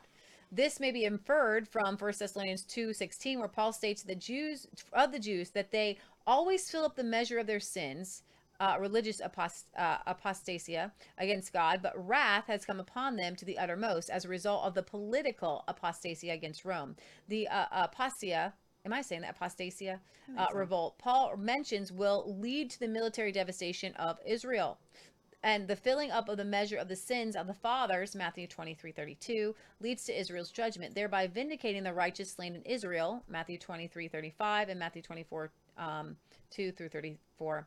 The apostasia of the Jews against God by rejecting their Messiah led to God's providentially turning them over to judgment via their apostasia against Rome.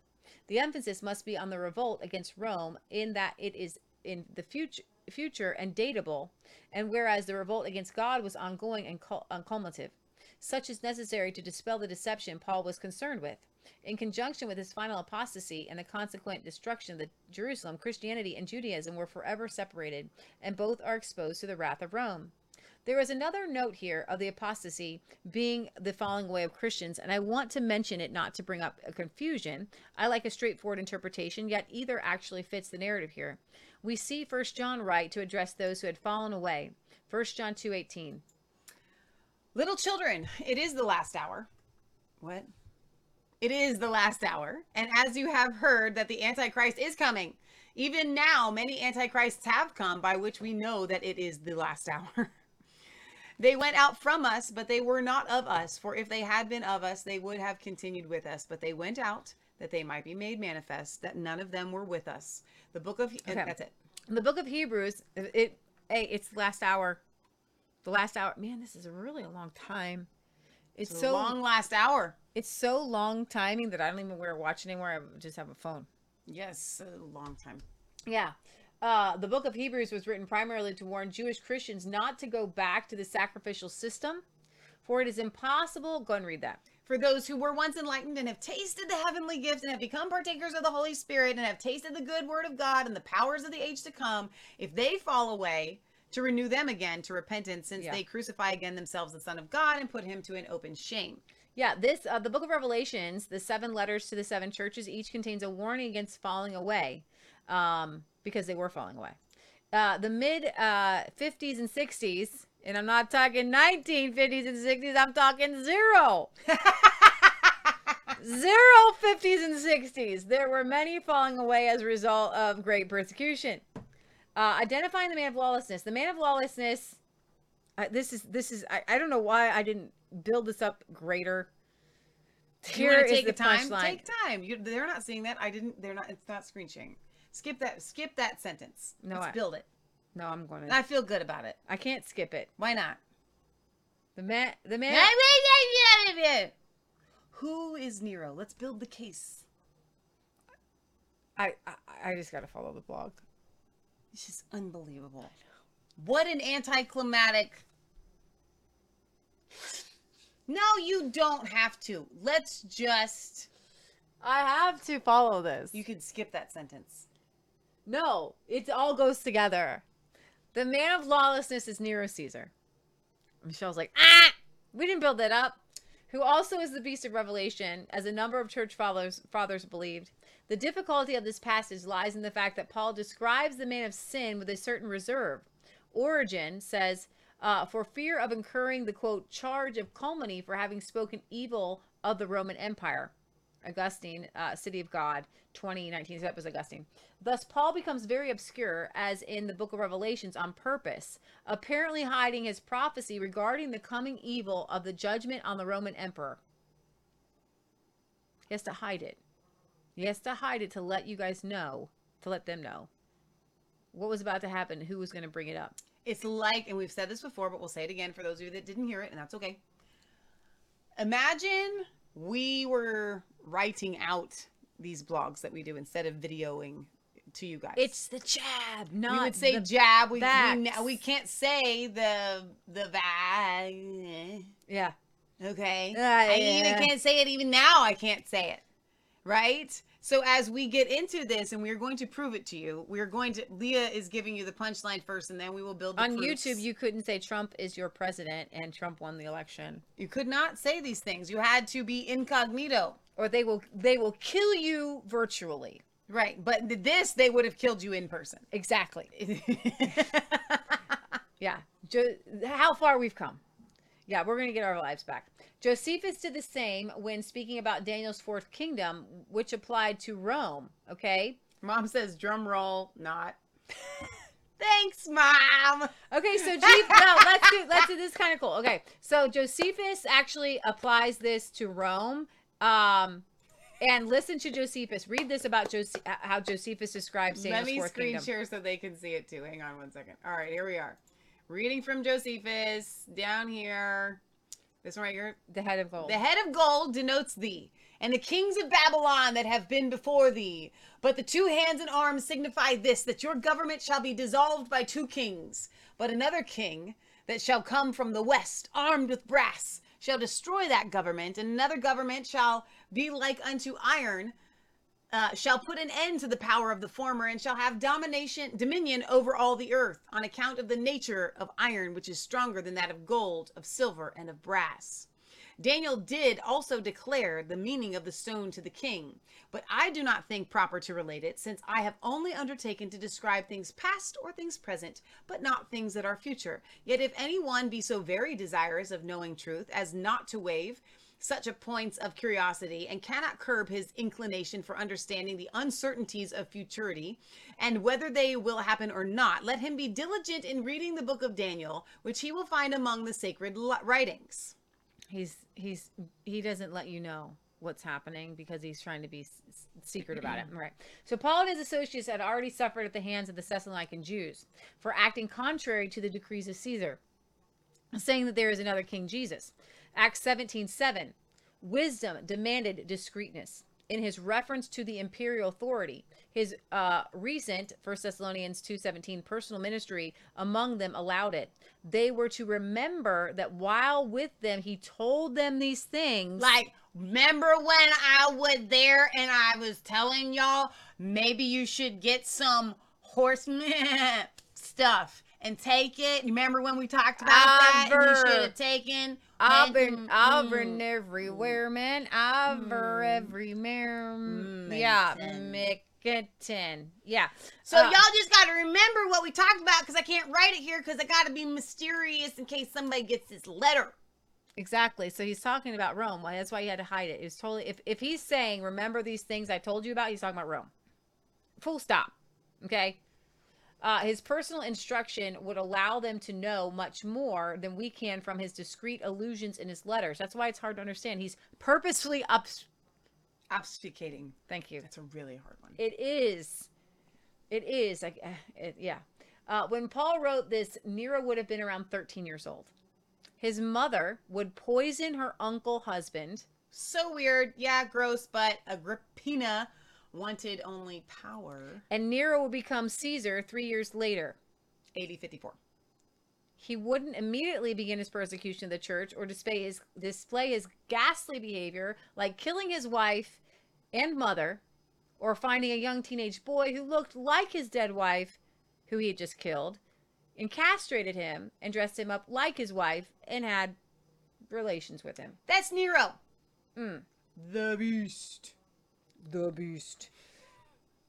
It is at least clear from Paul that something is presently, AD 52, restraining the man of lawlessness. You know what restraining is. It's a present participle, that he may be revealed in his own time. This strongly suggests, and the word preterist just means something that's come to pass already. We're all preterists, meaning there are scriptures that are fulfilled, and we believe that they have been fulfilled, like all these scriptures, but yeah, about Jesus. This strongly suggests the preterist understanding of the whole passage, meaning the whole passage is over, okay? Because this is a person, the man of lawlessness, this Antichrist person, is being restrained at that moment in AD 52, okay? You're restrained for a very long time. That's what people think. But no, he's talking about something very, very present. The Thessalonians themselves knew what was presently restraining the man of lawlessness. In fact, the man of lawlessness was alive and waiting to be revealed. It's much easier to believe that Paul had both a divine insight but also a wisdom that was keen to see what was going on in the palace intrigue. Rather than a Tim LaHaye or John Hagee telling me who they think the beast is, I'm going to go with the apostles who told us about said Antichrist and the beast. Tim LaHaye and John Hagee be like, can you see? I see that Trump's son could be the beast. No, like legit, they could see that through all this palace intrigue. Agrippina and was he's not stupid. Paul knew what Jesus had said to the disciples in this generation, which he knew was 40 years. And he's like, well, actually, I'm just putting the pieces together. Yeah. And some wisdom and some spiritual insight. This is what I'm trying to say. Exactly. Okay, so Agrippina, she poisoned her first husband. This is his mother. Okay, Nero's mother. And she married her uncle. So gross.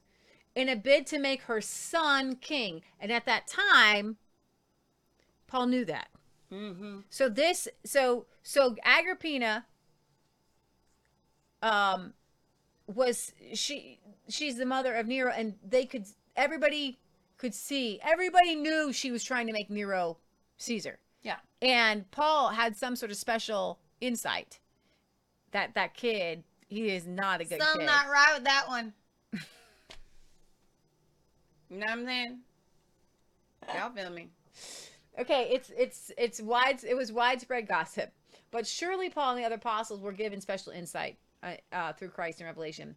This implies that for the time being, Christians could expect some protection from the Roman government. The Roman laws regarding religio licita were currently in Christianity's favor at that time. while considered a sect of Judaism, and before the malevolent Nero ascended to the throne. Paul certainly was protected by the Roman judicial apparatus. Remember, Paul was going around and they protected him. He's like, listen, it's restrained for right now. Right. Okay. He could go places and be like, I'm a Roman citizen. And they'd be like, oh, you are? Yeah. Who are you preaching? And he even went to Rome to talk about Jesus. This was before the big persecution. And let me explain something to you. We all can feel that something is getting ready to happen. Another coming. And we're warning you that something is going to happen. Here it comes. These apostles were with Christ. That Christ was telling them what was going to happen, specifically what was going to happen. And Paul, having like been caught up to the third heaven, he knew that things were going to happen. And so it would be beyond pale if you and if Michelle and I, two girls in a basement in Milford, Ohio, are getting a word from God of what's going to happen. But Paul and to all these people thinking that Paul and Peter and James and John are all writing about the day of the Lord as going to happen in the future, but they mention nothing about what's going to happen. Like Caesar's not going to rise up. He's not going to persecute Christians. The temples, like they're not going to write at all about the temple being destroyed. It is wholly impossible. Like Amanda Grace is getting prophecies. Everybody's getting prophecies for what's happening right now, but these guys are not going to get prophecies and write each other about them. And Jesus wouldn't be telling them what was coming. And Paul, listen to me. Everything that we are reading, everything that Jesus said was preparing these people for this time. At best, what the dispensationalists have, at best, what they have is it's going to happen again. And get this though. Nowhere in scripture does it say it's going to happen again. And at worst for them, if they say it's going to happen again, why don't they talk about and preach what happened the first time as part of their it's going to happen again? They don't teach you that this happened the first time. They're part of their theory never tells you it happened once and it's going to happen again. We are proving to you, and for the past 17 weeks, we have proved to you that everything that Jesus was prophesying and speaking to them, talking to them one-on-one, like I am talking to you, telling you the WEF is Satan and they are about to do stuff. Jesus was telling them all of these things. The apostles were writing, they were telling the church, all this stuff's about to happen. Oh my gosh, it's written in the New Testament. It's everywhere. They were preparing people. Jesus said it's going to happen within this generation. It's the biggest, most incredible thing that's ever happened. All of this stuff we're telling you. And anyone that wants to take these scriptures and apply them to the future, okay, fine. You can live in your fantasy world, and I'm okay with you saying, you know what we're going to do is we're going to show you, yes, 100% it happened in 8070. Here's the amazing, massive significance of it. And then we will allow people to decide for themselves whether they think, and they can find scripture or proof anywhere else that it is going to happen a second time. And I can guarantee you, if they did that, no one would follow them to the it's going to happen again in the future. Because there's no reference. Because there's no reference, and people will be satisfied. People are unsatisfied with these scriptures because they were never taught when they were actually fulfilled. And so they're always looking for the fulfillment. But if you show them where it was so perfectly fulfilled in the scriptures, they won't have that insatiable desire to see it fulfilled in some future date. And when things are really, really bad, it's in your heart to think that Jesus is going to come and rescue you, and he will. He will. So we can look and see how he did this then, and we can pull, because God's the same yesterday, today, and forever. And there's nothing new under the sun. Okay? All right, so let's get back to the Roman laws saying that, at that time you could be a Christian. It wasn't a big deal. Nero hadn't begun to persecute Christians yet. Paul certainly was protected by the Roman judicial apparatus and made important use of these laws. In AD 59, we see in Acts 25 and 28 as protection from the malignancy of the Jews, and he expressed no ill feelings against Rome when writing Romans 13 in AD 57 through 59, even during the early reign of Nero, the famous Quinquennium Neronis. All right, so when Paul wrote 2 Thessalonians 2, he was under the reign of Claudius Caesar. who had just banished Jews for persecuting Christians. It may be that he employs a word play on Claudius's name. The Latin word for restraint is claudere, which is similar to Claudius. It is interesting that Paul shifts between the neuter and the masculine forms of the restrainer. The claudere restrains. The jab, can you feel me? The restrainer, Claudia, you can't hold him back. Okay, come on, y'all. Are you picking up what I'm laying down? This may indicate he includes both the imperial law and the present emperor in his designation restrainer, claudere. While Claudius lived, Nero, the man of lawlessness, was without power to commit public lawlessness. Christianity was free from the imperial sword until the Neronic persecution began, November AD 64. So here we have Claudius Caesar, the restrainer, protecting Christians Yeah. from the Jews. Yeah. Very literally, we can see him as a restrainer until Nero comes to power. And if you don't know the history of Nero, which we're going to show you guys tonight, you would never go, well, of course he would fit that. Right. So even early in Nero's reign, his evil was hidden from the public eye by careful tutors until he broke free of their influence and was publicly revealed for what he was. His tutors tried to keep him under control, but he was a Maniac child. Yeah. Roman historians write of Nero. Go ahead. Although at first his acts of wantonness, lust, extravagance, avarice, and cruelty were gradual and secret, yet even then their nature was such that no one doubted that they were defects of his character and not due to his time of life. Not just being, no, this, like you just said. Something wrong with that one. Gradually, Nero's vices gained the upper hand. He no longer tried to laugh them off or hide them or deny them, but openly broke into more serious crime. After this, no considerations of selection or moderation restrained Nero from murdering anyone he pleased. He killed his own mama. He killed his own wife. This dude was cray-cray. And if you think that Q can predict things in the future, don't you think Paul can? Come on, man. Paul was better than Q, y'all. Dude. And so he's saying, he that restrains is going to restrain before the man of lawlessness. Nero had no law within him. It is so simple. It is so easy. It's right there. It's right there. It's right there. Okay. Other murderers were meant to follow, but the emperor's tutors, Sextus Afranius Burrus and Lucius Asinius Seneca, the Seneca who Nero would eventually have killed, prevented them. They collaborated in controlling the emperor's perilous adolescence. Their policy was to direct his deviations from virtue into licensed channels of indulgence. The man of lawlessness. Remarkably, the Jews were kept so in check by imperial law that they did not kill James the Just in Jerusalem until about AD 62, after the death of the Roman procurator Festus and before the arrival of Albius. That's in Josephus. James, the brother of Jesus, saved from the Jews by the Roman authorities. That's not in the Bible, but it's extra biblical history. Proven fact. Okay, so you can read this. Festus was now dead.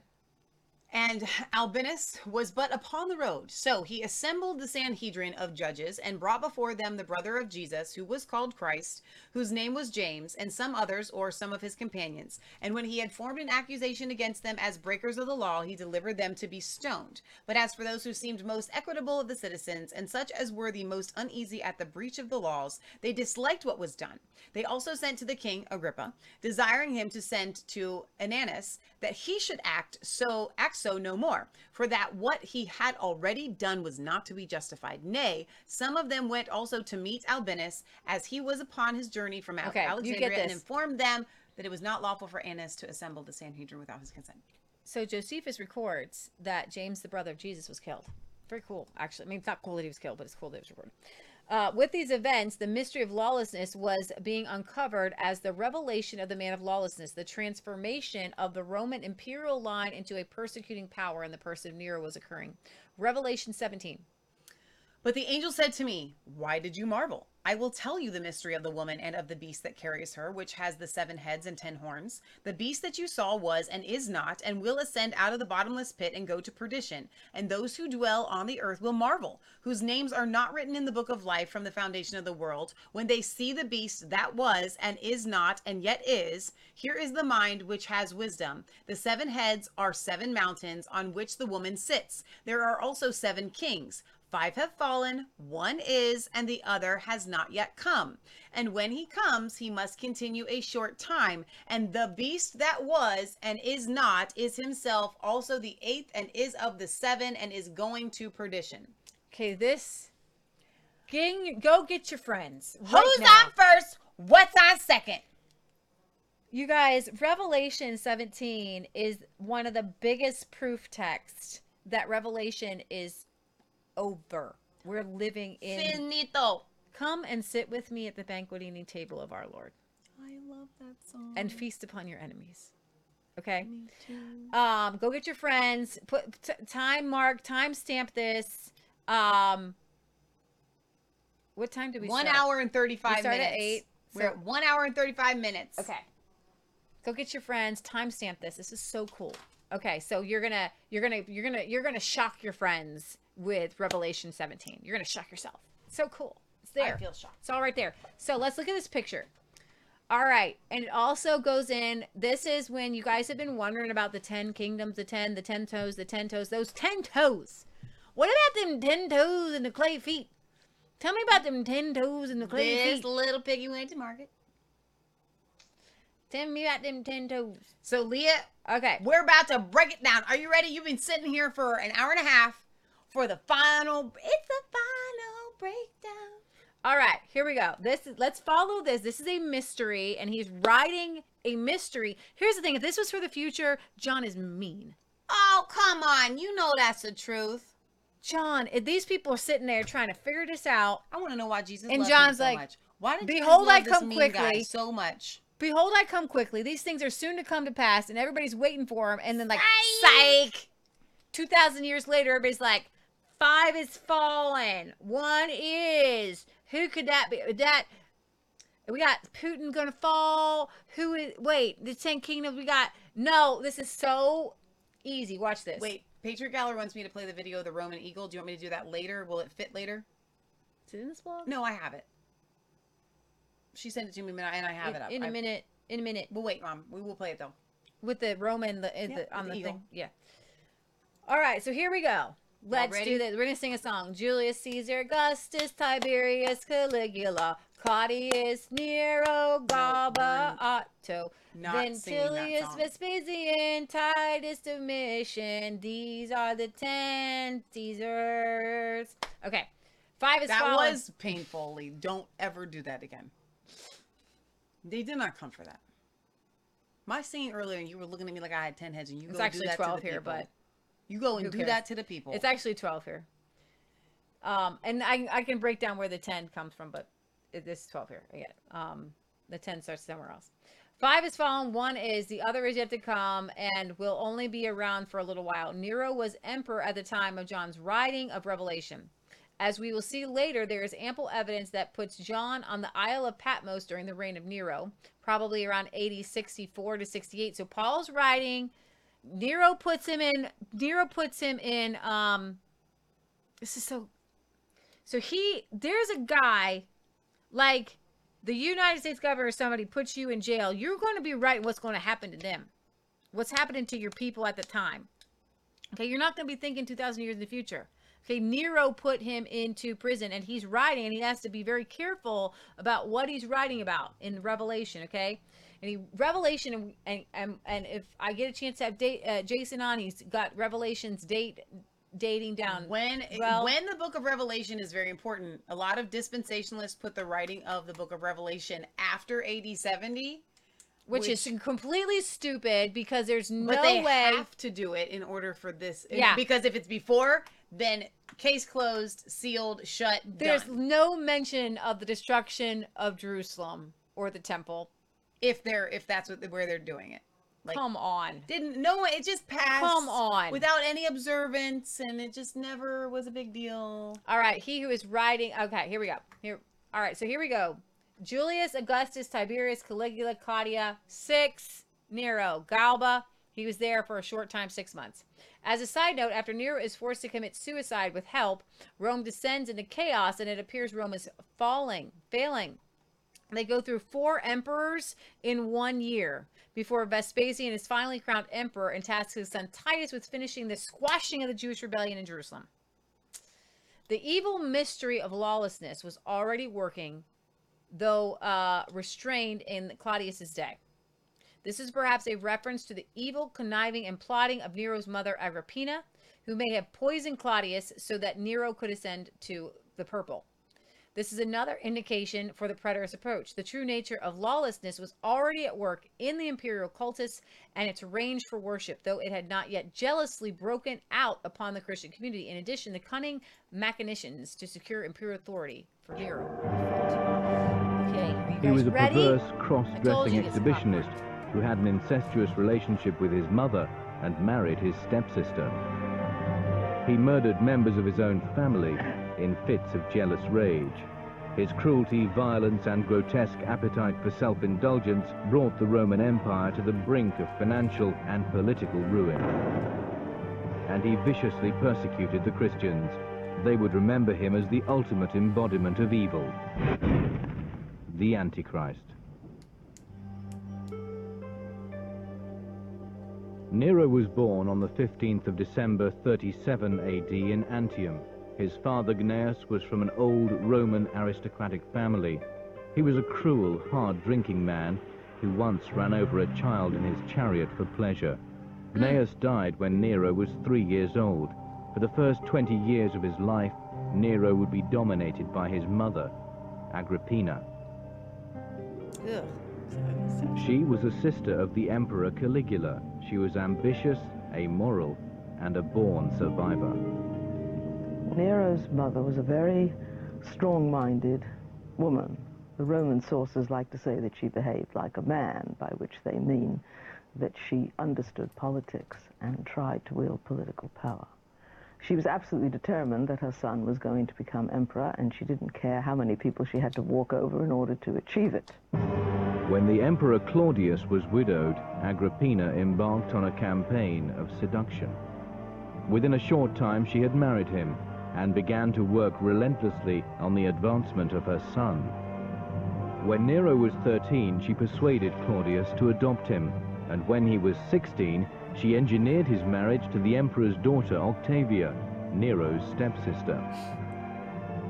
While Nero's fortunes rose, the position of Claudius's natural son Britannicus was becoming increasingly difficult. Nero was 4 years older, which meant he took official precedence over his stepbrother. As Nero took on more and more duties, Britannicus was sidelined. In 54 AD, Agrippina decided the time was right to make a bid to put Nero into power. According to the Roman historian Tacitus, only one obstacle remained: the aging Emperor Claudius. Agrippina had long decided on murder. Now she saw her opportunity. Her agents were ready. The poison was administered by the eunuch Helotus. It was sprinkled on a particularly succulent mushroom. Claudius's weakness for cooked mushrooms brought about his death on the 11th of October 54 AD. The next day, the Praetorian Guard declared Nero emperor. At the age of 17, he had become ruler of the biggest empire the world had ever seen. But while the Romans celebrated their new boy emperor in the streets, Nero was already showing a disturbing tendency towards violence. The year was a time of peace abroad, but disgusting excess by Nero in Rome. Disguised as a slave, he ranged the streets, brothels, and taverns with his friends, who pilfered goods from shops and assaulted wayfarers. When it became known that the waylayer was the emperor, attacks on distinguished men and women multiplied. For since disorderliness was tolerated, pseudo-Neros mobilized gangs and behaved similarly, with impunity. Rome by night came to resemble a conquered city. Nero's growing appetite for violence would soon find a target closer to home. Nero was insecure because he knew that Britannicus was actually the natural son of the previous emperor, and that he had been adopted, and some people thought that Claudius had been manipulated into adopting him. Nero decided to murder his rival, but according to his first-century biographer Suetonius, he needed a method that would not arouse suspicion. To achieve this, he would need help. Against Britannicus, he employed poison, no less because of the competition he posed in singing. He had a much pleasanter voice, than through fear that one day he would prevail in public favour. He obtained it from a certain Locusta, who was an expert poisoner. He gave orders that the substance be brought to the dining room and given to Britannicus. When Britannicus collapsed, Nero rewarded Locusta with immunity from prosecution and an ample estate. He even sent her pupils.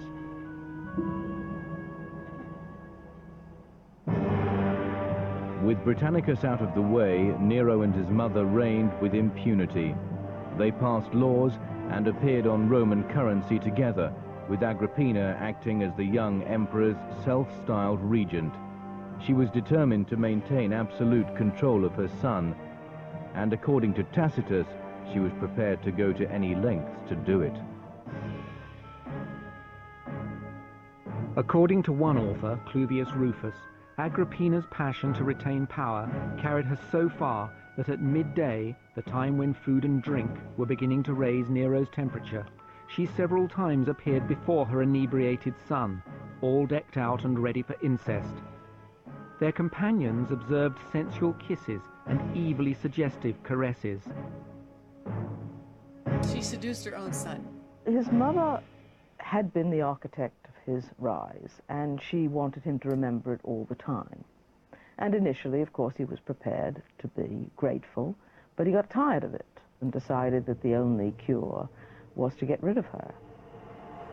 As Nero's thoughts turned from devotion to murder, he hatched a bizarre plan. He ordered the construction of a booby-trapped boat designed to fall apart when under sail. When the boat was completed, he invited Agrippina to join him at the resort town of Baiae for a festival. After a pleasant evening together, Nero kissed his mother farewell and left by land, while Agrippina left by sea. Midway across the bay, concealed lead weights crashed through the boat's roof and it began to sink. But the injured Agrippina managed to swim to safety. When Nero heard his mother had survived, he was terrified of what she might do and immediately dispatched assassins to her villa. The murderers closed round Agrippina. First, the captain hit her on the head with a truncheon. Then, as the lieutenant was drawing his sword, she cried out, "Strike here," pointing to her womb.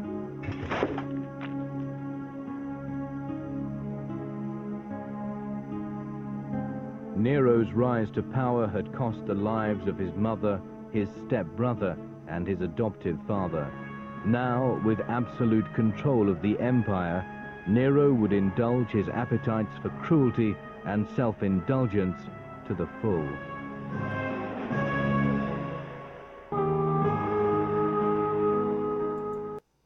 Yeah, so not a good guy. There's more to that. We're going to get to more. Nero. I think we have more. I think we have more later. All right, so the Roman emperor, according to Paul, exalts himself above all that is called God or that is worshipped. 2 Thessalonians 2:4. A warning of the evil potential of emperor worship was publicly exhibited just a few years before, when the emperor Caligula Gaius attempted to put his image in the temple in Jerusalem. Josephus says that. You can read the back and forth I have a click on here concerning the embassage of the Jews to Caius, and how Caius sent Petronius into Syria to make war against the Jews unless they would receive his statue. The Jews begging and pleading not to have a blasphemous statue of Claudius erected, but to kill them first. They wanted to put a statue of Claudius in the temple. The phrase, "so that he sits as God in the temple of God, showing himself that he is God," is interesting. When hoste, so that, is followed by an infinitive, kathesia, to sit, it indicates a purpose intended, not necessarily a purpose accomplished. It was Caligula's intention to sit in the temple of God in Jerusalem. It was the emperor's desire to show himself that he is God. In fact, Philo tells us that so great was the caprice of Caligula in his conduct toward all, and especially toward the nation of the Jews. This is a quote. The latter he so bitterly hated, and he appropriated to himself their places of worship in other cities, and beginning with Alexandria, he filled them with images and statues of himself. So you can go ahead and play the next one there. If you know anything about Roman history, you've probably heard of Emperor Nero, who's associated with some pretty heavy stuff, like extravagance, tyranny, murder. He murdered a lot of people. His reputation for death and destruction was so bad that in the early centuries, many believed he was the actual Antichrist. But the real story is... So wait a minute. She just said that it's then historically people in the first century believed he must be the Antichrist. Well, in the first video we watched, they called him the Antichrist. Exactly. Come on, play, lady. Is a little more complicated. Nero was born in 37 AD in Antium, Italy, and became emperor at just age 17. Nero's legacy is marked by extreme contradiction. On the one hand, Nero used his position of power to enact some progressive changes in Rome, like ending private trials, banning capital punishment, and giving slaves the right to sue their unjust owners. But on the other hand, he developed a reputation for unbridled depravity that is really hard to reconcile. He supposedly went about seducing married women and young boys and murdering people at random. It's also believed that he poisoned his stepbrother Britannicus because he was jealous of his singing voice and status. So, how do we understand this back and forth? Well, most of the sources we have on Nero come from historians who weren't first-hand witnesses and didn't share his politics. So they would have reason to paint him in a bad light. But that doesn't make him innocent. Many of Nero's contemporaries were extremely violent, murdering family members and friends to maintain political power. But Nero went beyond the norm, like when he ordered a Roman soldier to kill his own mother in 59 AD, claiming she was guilty of treason and her death was a matter of public safety. The public did not buy that excuse. After that, bad things started happening in Rome. Unlucky birds settled in the capital, earthquakes destroyed homes, and violent mobs erupted in the streets, which many people interpreted as omens. Nero's behavior was putting out some real bad jubies. And then there was the actual hellfire. In July of 64 AD, the Great Fire of Rome began. It lasted 6 days and destroyed almost the entire city. And while many blamed Nero for starting the fire and not doing enough to help the people, other accounts say he provided food and shelter to victims and even joined the search and rescue parties. But then Nero went and blamed the fire on the Christians without any evidence and ordered them to be thrown to the dogs, burned, and crucified, starting the trend of Christian persecution in Rome. He did rebuild Rome after the fire, but this also meant building a golden palace complete with a 100-foot-tall bronze statue of himself. Eventually, everyone had enough of Nero's antics, and in 68 AD, the Senate declared him public enemy number 1, turning the army against him. Nero fled and committed suicide by stabbing himself in the throat, but not before he proclaimed, "What an artist dies in me." So, yeah, Nero is surely not a great guy, but he probably also wasn't the Antichrist. I mean, his story reminds us that history is never so clear. Really? It's easy to write off. Probably was the Antichrist. Probably was. Probably was. All right. This was, for all intents and purposes, accomplished by the future Emperor Titus. We're going to scroll back here. Talking about Alexander, he filled the images with his statues of himself. This was actually fulfilled in the future Emperor Titus, who concluded the devastation of Jerusalem set about in motion by Nero. Titus actually invaded the temple in AD 70, and I don't know if you want to bring up a video. You might have to go find a video of the Roman ensigns with the eagles. I have it. Okay. I have it. Let me grab it here. So now the Romans brought their ensigns to the temple and set them over against the eastern gate, and where they did they offer sacrifices to them, and there they did make Titus imperator with the greatest acclamations of joy. That's from Josephus. Go ahead, you can play it. Play the volume. So there it is, and they would carry that around everywhere.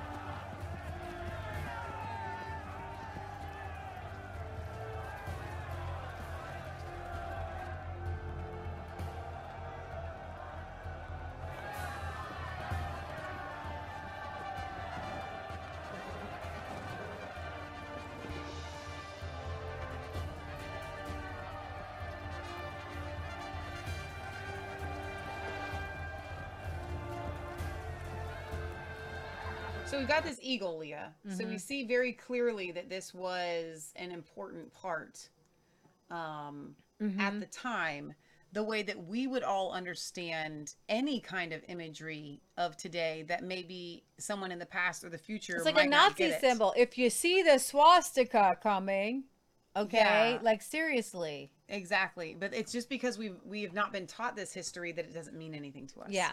So here we have, let's say, and now the Romans brought their ensigns to the temple, and they set them over against the eastern gate. And there did they offer sacrifices to them, and there did they make Titus imperator, with the greatest acclamations of joy. That's from Josephus. By September AD 70, the very temple of which Paul spoke in 2 Thessalonians 2:4 was forever gone. This fact also supports the preterist, or the fulfilled understanding of the passage. In fact, it parallels Matthew 24:15 and functions as Paul's abominations of desolation, which occur in this generation. The last part of what we're going to go over is... Now, this 666 part, you don't have that one? I don't? You do. It's right there. You were skipping over it. Yeah. I can't remember if it was YouTube that flagged us on this or Facebook when we played it before. I think it was YouTube. Okay. So I think we probably are okay to play it on Facebook. Okay. I've come to the Biblioteca Castanet. Okay. But actually, honestly, before I set up the 666, I wonder if you want to go back to the video that we played and play the second part to understand a little bit more how crazy Nero like was. Parts 2 and 3. Yeah. Yeah, 100%. Let's go here. Let's see. Does it part 2 play after the second one? I don't. They used to do Over that. here? Right here. It's got to be right here. 2 of 3. Okay. When he was singing, All right, we'll go back and watch this because this is important. It'll make a little more sense on the 666. it was not permitted to leave the theatre even for the most pressing of reasons. Thus it is alleged that women gave birth during his shows, and many who were tired of listening and applauding when the entrance gates were closed either jumped furtively off the wall or else pretended to be dead and were carried out for burial. Nero's thin, husky voice would be heard on the stages of Naples, Greece, and Rome, but whatever the audience felt about his performances, his compositions were always met with applause. He had some young men who were called equites, and these followed him around and applauded him, and then one day he was told that in Alexandria there was a tradition of actually training people to clap, and he thought this was a wonderful idea, so he had his clap trained to do this, but apparently he was so pleased with the effect that he couldn't pass it up. While Nero's performances exposed him to public ridicule, his private behavior was becoming increasingly salacious. He prostituted his own body to such a degree that when virtually every part of his body had been employed in filthy lusts, he devised a new and unprecedented practice as a kind of game, in which, disguised in the pelt of a wild animal, he would rush out of a den and attack the private parts of men and women who had been attached to stakes. It was becoming clear that Nero's appetite for self-indulgence was out of control. The emperor was turning into a monster. As a ruler, the most serious things he does is to exploit the empire and to take its resources for his own purposes, and by doing so, to actually endanger the safety and security of his subjects. In 60 AD, on the edge of the empire, in a place called Britain, Roman tax collectors brutally robbed the queen of a local tribe. She was flogged, and her daughters were raped. It was a big mistake. Queen Boadicea incited her people, the Iceni, to revolt. In a lightning campaign across southern Britain, they destroyed Colchester, London, and St. Albans, killing the Roman inhabitants.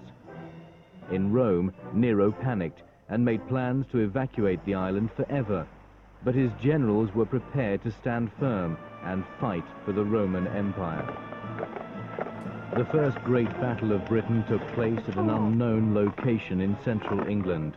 The 10,000 legionnaires of General Paulinus made a desperate stand against an enemy that outnumbered them more than 20 to 1.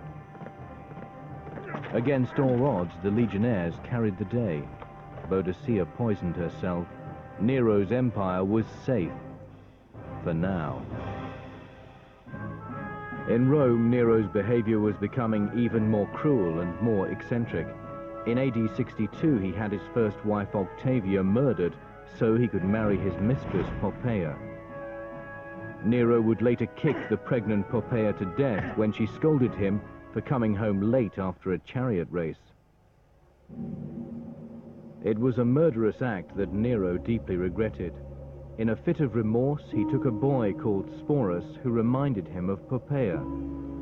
The boy was castrated, dressed, and made up to look like the dead empress, and married to Nero in an extravagant ceremony.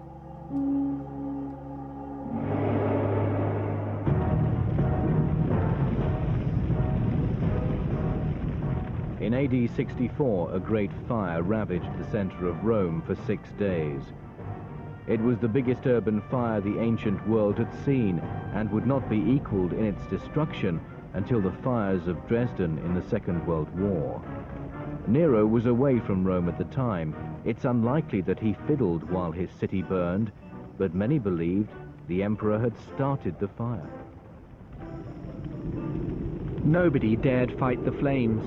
Attempts to do so were prevented by menacing gangs. Torches too were openly thrown in by men crying that they acted on orders. The great Roman fire left hundreds of thousands destitute, and the Roman economy in such a crisis that the currency had to be devalued. One man alone seemed to benefit from the carnage.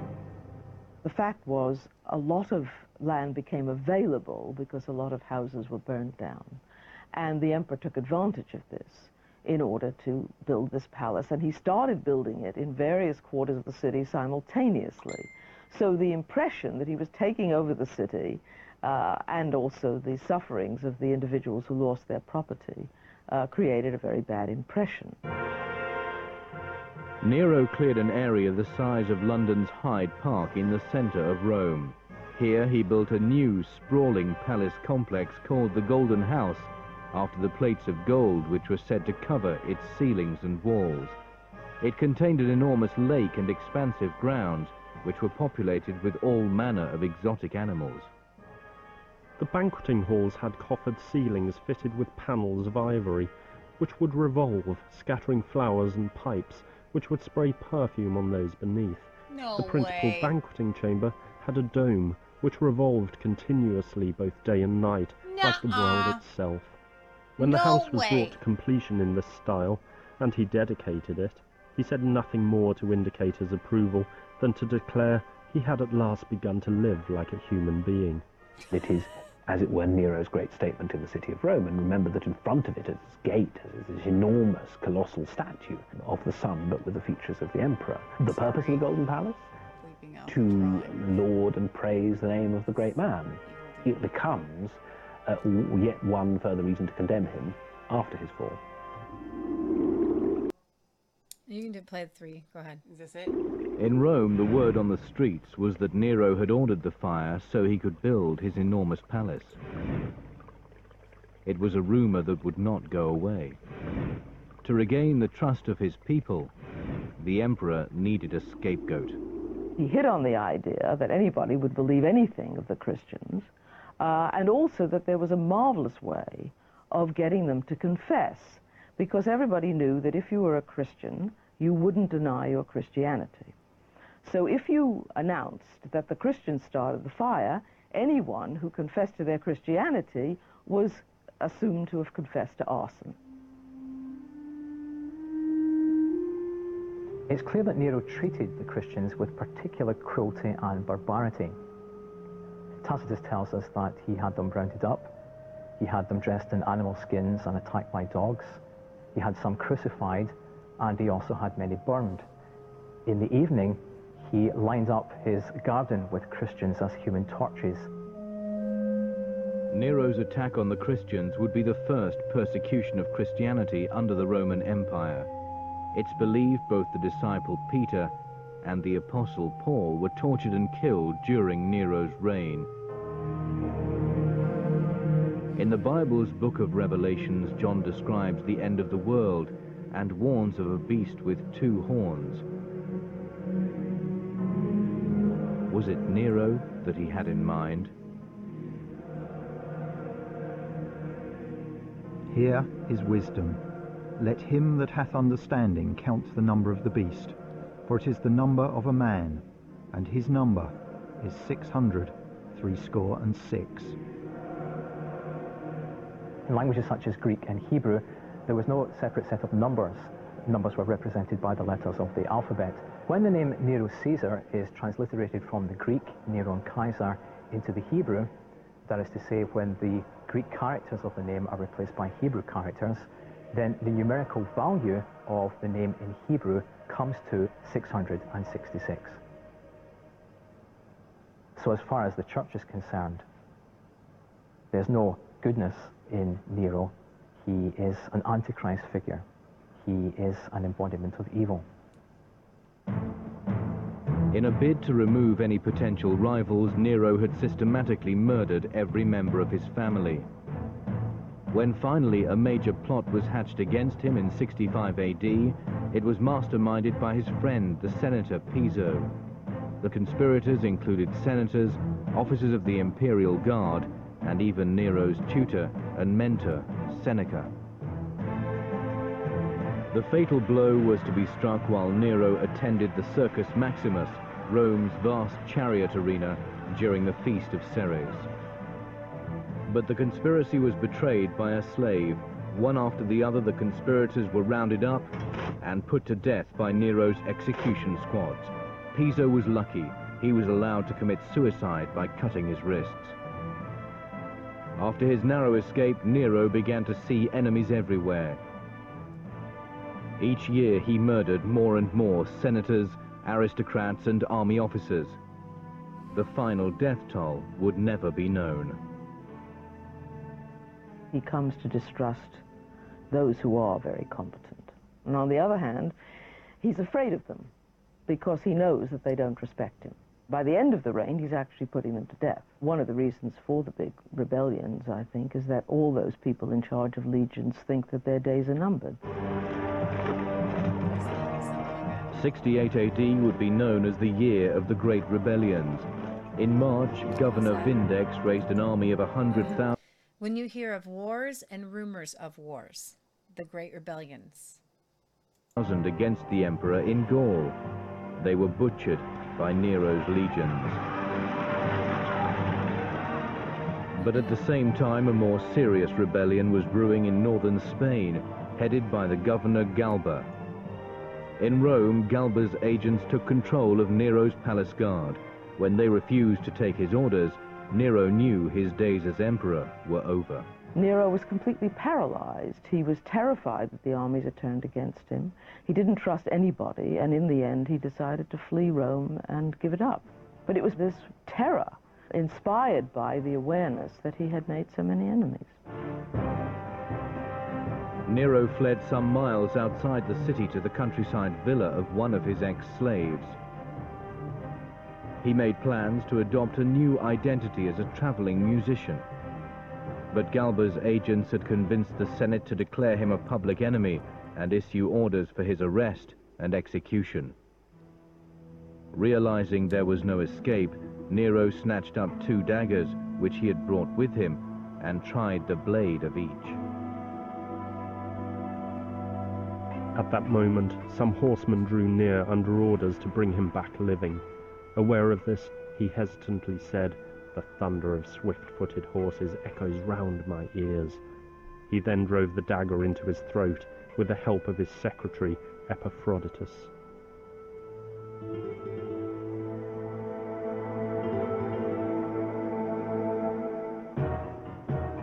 Nero was dead, but for the Roman people the nightmare would continue.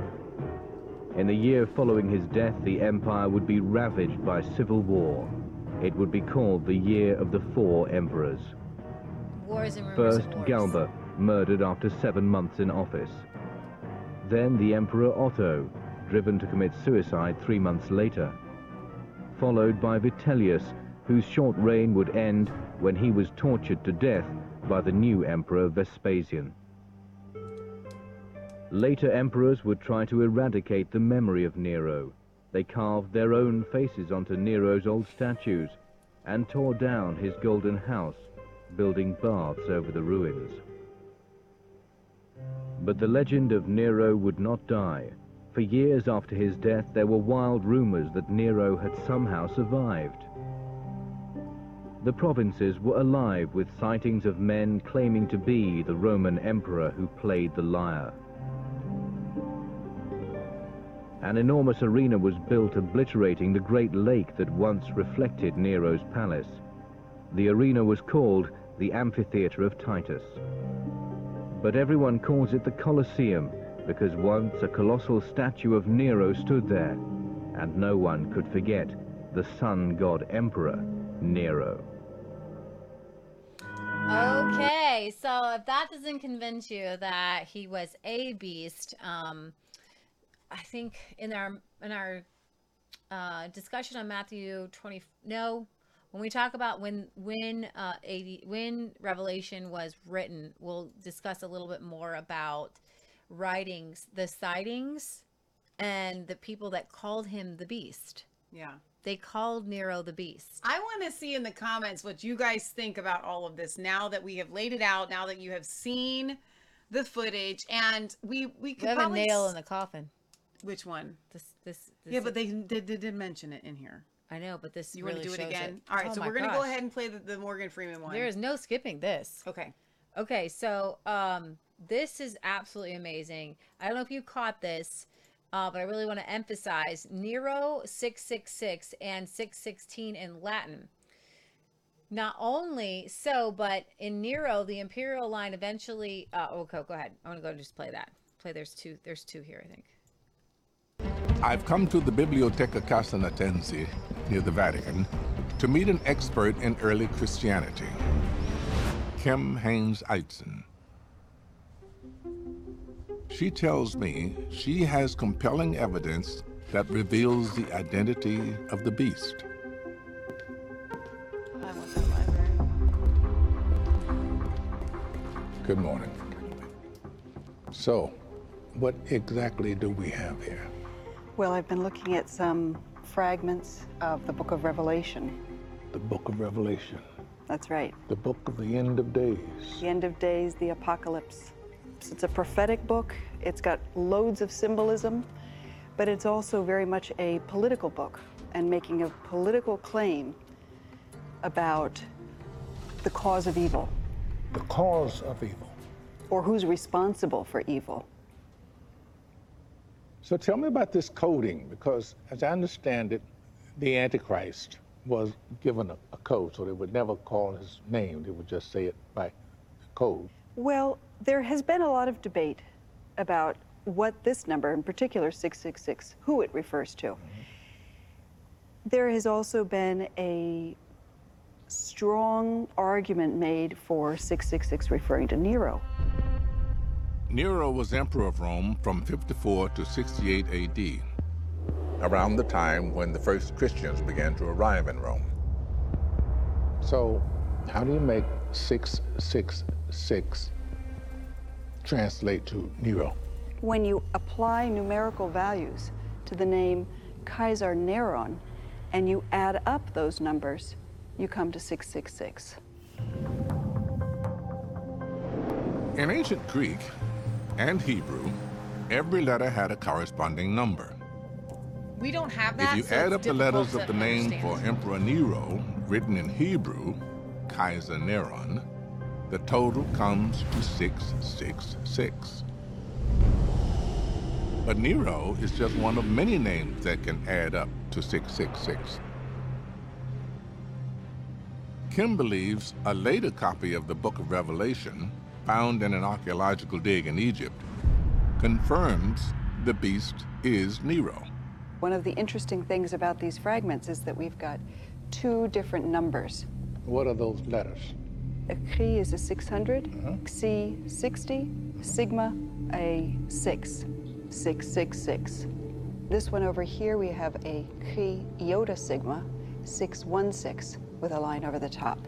Why is it different? You might think that this number destroys the possibility that it could be Nero. Yes. What's striking about this is that it may help to confirm the identity of Nero, because this would be the number that we would get if we spelled Nero according to the Latin spelling, Nero Kaiser.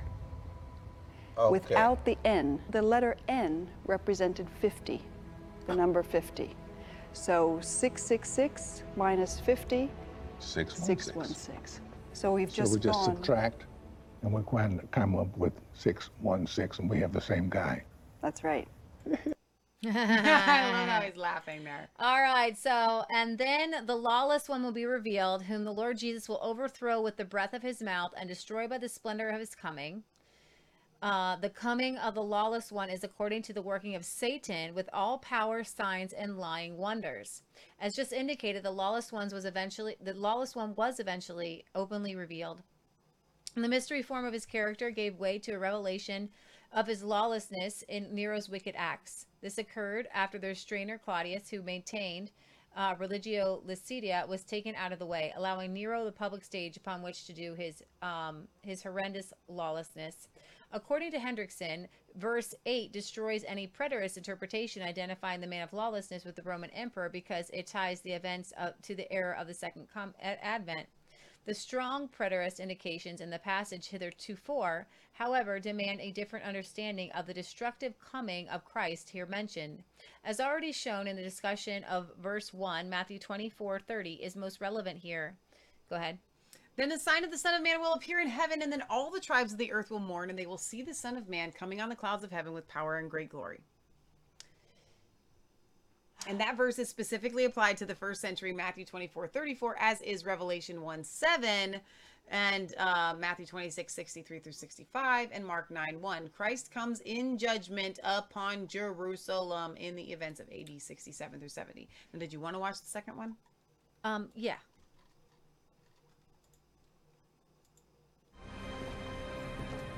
But why might early Christians have called Nero the Antichrist? Kim brings me to the very heart of the Vatican, St. Peter's Square, to show me the answer. So we know that the code 666 refers to the Emperor Nero. Why?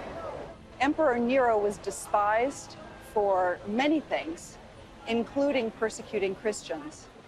Now, in the square here, you can see an obelisk that he arranged to stand at the turning point in his circus. Circus Maximus. The Circus Neronius. Neronius. Yeah. The circus stood here and was a place for chariot races, games, but he also used it then for persecuting Christians.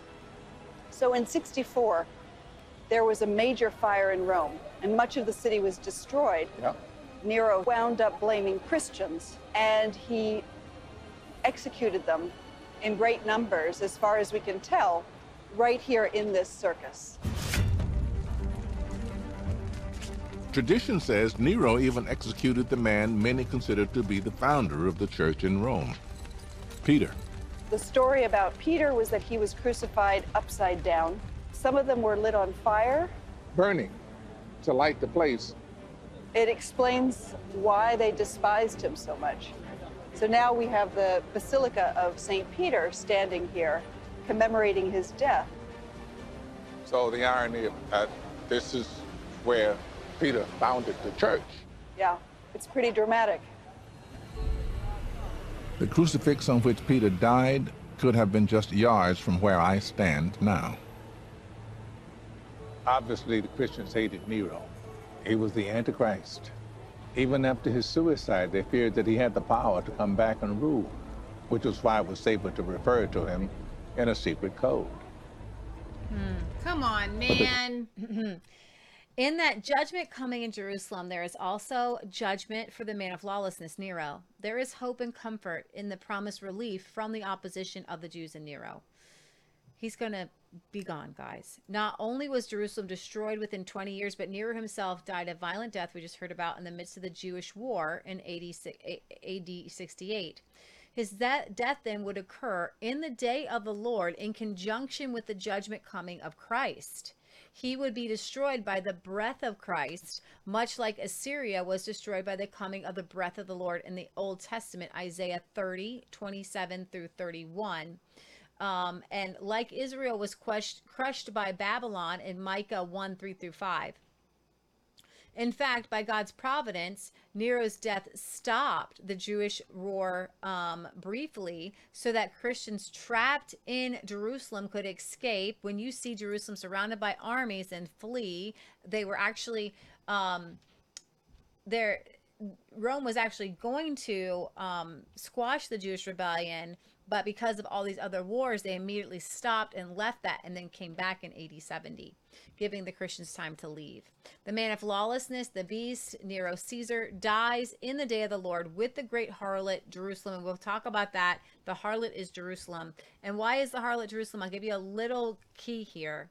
She rides upon the 7 mountains, and Rome was the 7 mountains. And another clue for you was, remember when it says we have no king but Caesar? Jerusalem, actually Rome picked the high priest, the leaders, the Jewish leaders were in bed with and harloting themselves with Rome, with the Roman government. And that was the great harlot. And that was like the last final straw for God. You have turned your back. When the Messiah comes, you said, we have no king but Caesar. That's the greatest harlotry that the bride could do. Conclusion. The man of lawlessness passage is to be preteristally, as fulfilled, understood for several reasons. So the obvious parallels with Matthew 24 and Revelation 13 tie it with the era of accomplishment. 5 are here. 1 is this, 1 is that. You get to Nero. Okay. I can go back and read it. The late AD 60s up to AD 70.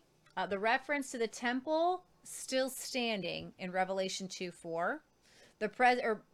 And 2 Thessalonians 2:4, the present restraining of the man of lawlessness. That's kind of something really important there.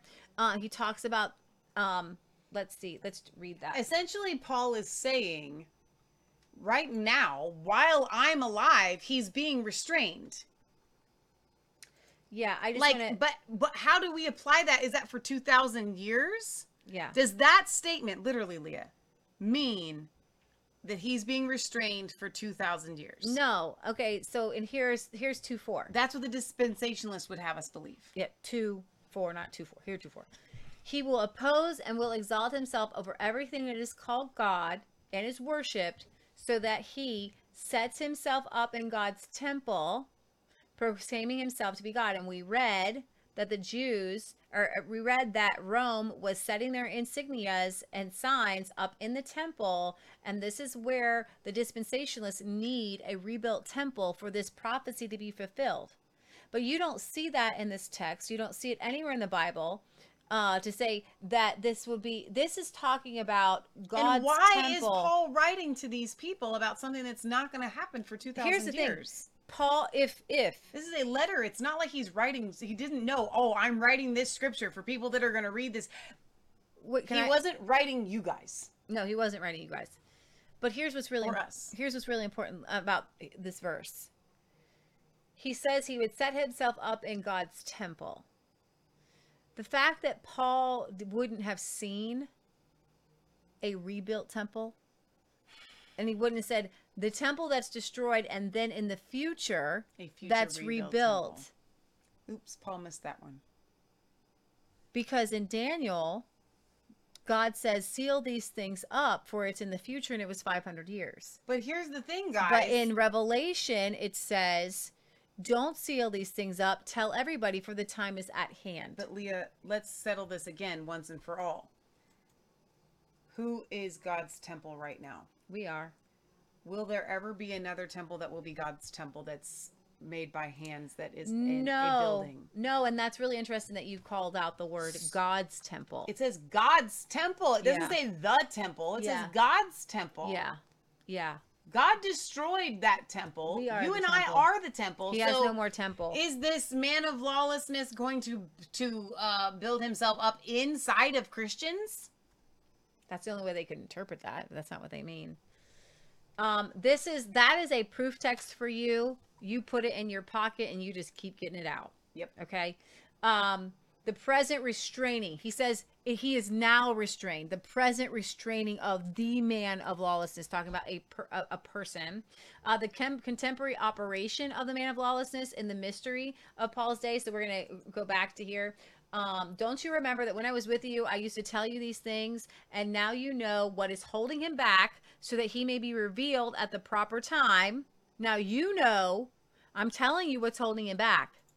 He may be revealed at the proper time, for the secret power of lawlessness is already at work, okay? But the one who now holds it back will continue to do so till he's taken out of the way. This is all code for Claudius is going to go, and then Nero's going to rise. This is the code that he's speaking in code. The fulfillment of this dreadful prophecy of Scripture does not haunt our future. Its accomplishment lies in our distant past. It was a relevant warning of events looming for the first century. Revelation 1:1. Go ahead. The revelation of Jesus Christ, which God gave him to show his servants things which must shortly take place. And he sent and signified it by his angel to his servant John, who bore witness to the word of God and to the testimony of Jesus Christ, to all things that he saw. Blessed is he who reads and those who hear the words of this prophecy and keep those things which are written in it, for the time is near. Revelation 22:7. Behold, I am coming quickly. Blessed is he who keeps the words of this prophecy of this book. And behold, I am coming quickly. And my reward is with me to give to everyone according to his work. I am the Alpha and the Omega, the beginning and the end, the first and the last. He who testifies to these things says, surely I am coming quickly. He says it 3 times.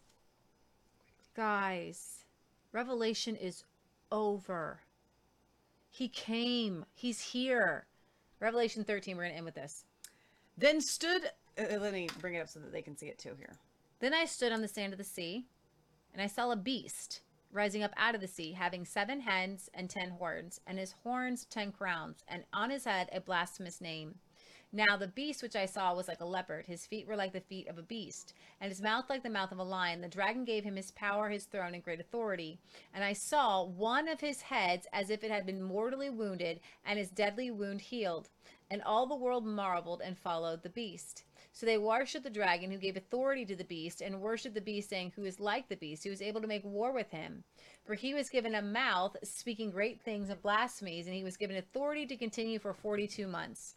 The Jewish war lasted 3.5 years, from AD 67 to AD 70, which is 42 months. Then he opened his mouth in blasphemy against God, to blaspheme his name, his tabernacle, and those who dwell in heaven, emperor worship.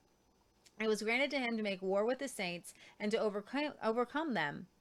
And the authority was given him over every tribe, tongue, and nation, and all who dwell on earth will worship him, whose names have not been written in the book of the life of the Lamb from the foundation of the world. If anyone has an ear to hear, let him hear. He who leads into captivity shall go into captivity. He who kills with the sword must be killed with the sword. Here is the patience and the faith of the saints. And you can read. Well, I'll read that in a second. But it always bothered me in modern end times theory that the saints would be overcome. Mm-hmm.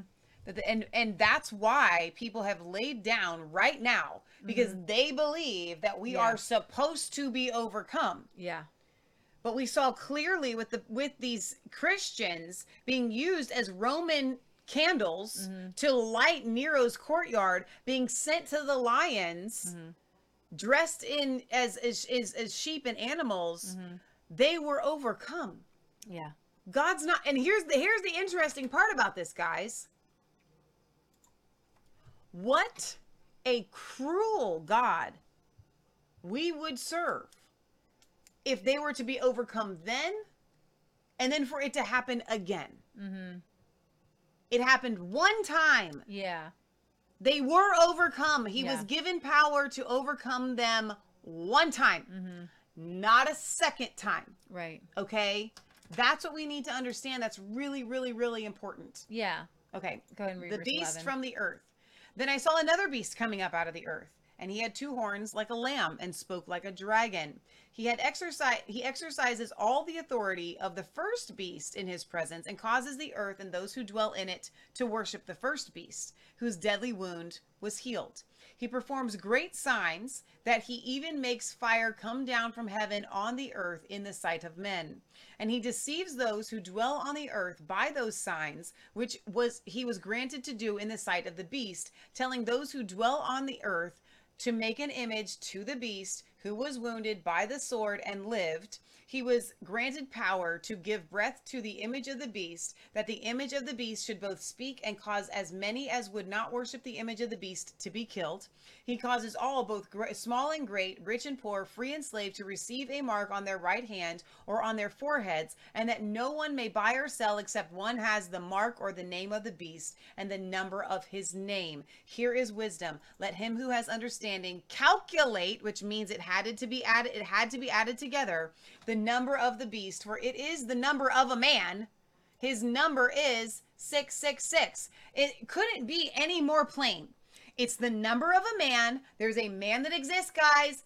Wink, wink. You have to add it together, and when you add his name together, Neron Kaiser, you get 666. Wink, wink. Do you know who I'm talking about? Wink, wink. Case closed. Absolutely closed. And I found really interesting that over and over again in these videos that we watched tonight, there was a theme. They all said, you know, a lot of these people were afraid that Nero was alive. That Nero was alive. And over again, we read here, and he came back to life. It was a theme. These people were like, I don't think Nero's dead. I think he's alive. I think he's alive. I don't think he actually died. Right. Okay. And here's the deal. Some may say, I hear some people saying after watching this whole episode, very, very few people, that all of that takes a lot to put together, and that seems really complicated. Okay, that's a lot. No, actually, this right here is the absolute, unequivocal, most straightforward, pure, and simple interpretation of this. And what has to happen in order for this to happen 2,000 plus some odd years in the future with someone else, something else, with computer chips and all of this and all that stuff, is the most complicated interpretation of this that I have ever heard of. This is the most simple, and it only seems complicated because you weren't taught it as history. You weren't taught the history. But it is literally the most simple interpretation of all this. Now, like I said, I want to know what you guys think about all of this. Open and shut cased based on the history, says Sherry, Isaiah 41. Open and shut case. I hope that you guys share this one with all of your friends. I think that this one is it's pretty much undeniable. Yes. I don't think that there's any interpretation here except for I can see some people still stuck on the 1 Thessalonians 4 deal. But as for the man of lawlessness and the Antichrist and the number of the beast, there is no way to see it any other way. Literally. Especially when you bring in him talking about the temple that had to have been already done. The temple of God. Okay. God's temple. Remember, Cindy on God's Facebook temple. says, this was laid out nicely. Thank you so much. Thank you, Cindy. Thank you, Cindy. Did I say Sydney? Sydney.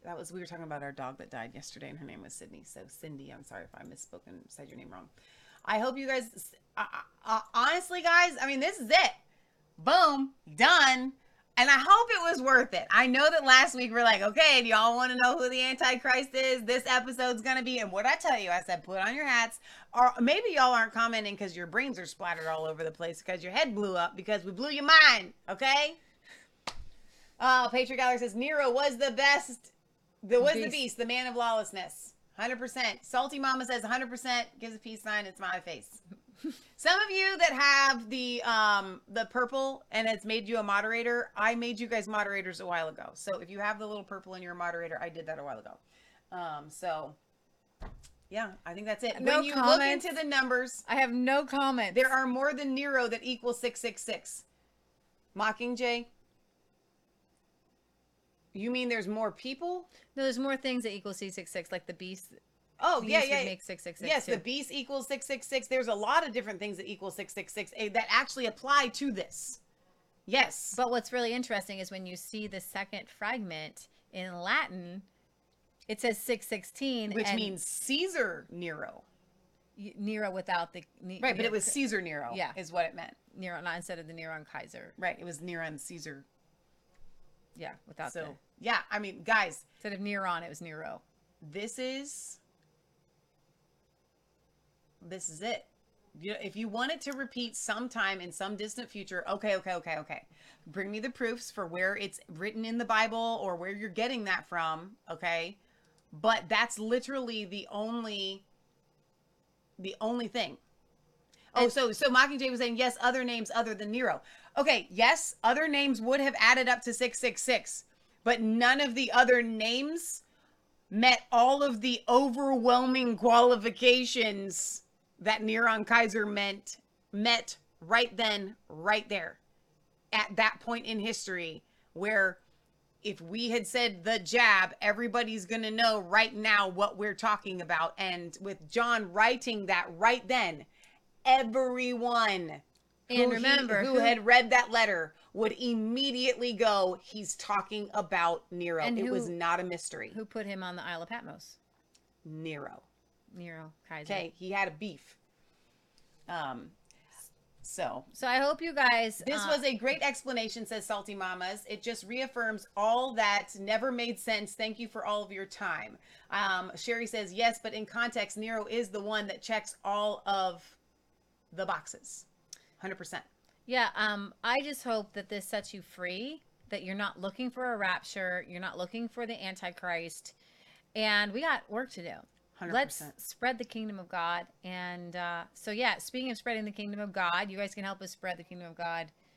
Going to tell them about our event with the Banners for Freedom? I did at the start of the show. I know. Reiterate. Okay, if you guys live in Ohio, again, I know this is video that's going to go down in history, and y'all will see it, and you'll be like, oh, that happened 5 years ago. Okay, sorry. Well, right now, it's happening right now. So July 4th, if you want to see the Sound of Freedom, and you live within like a driving distance of Ohio. The Jim Caviezel movie about the sex trafficking with Tim Ballard. Plan on coming for a 1:15 showing, and plan on making a trip of it, because we will be doing events for 3 days. I think on day 2, we're going to go and visit Krista Elisha's. So on July 3rd, we're going to be at Sparks in the Parks here in Milford. July 4th, we're going to see the movie, and then we're going to go to Loveland's Fireworks. That's down the street from us. And then July 5th, we'll be in Oxford with Krista Elisha. Wow, that's awesome. Yeah. I'm really excited about this. So stay tuned and look for that. Mockingjay says, I see where you're going with this. On a good track with it. How can I contact you to share some more stuff that I found? You can send us an email. Can't promise I will respond, but I will get it. Massfaith33, that's MASFAITH33 @gmail.com. But what I would say to you is this.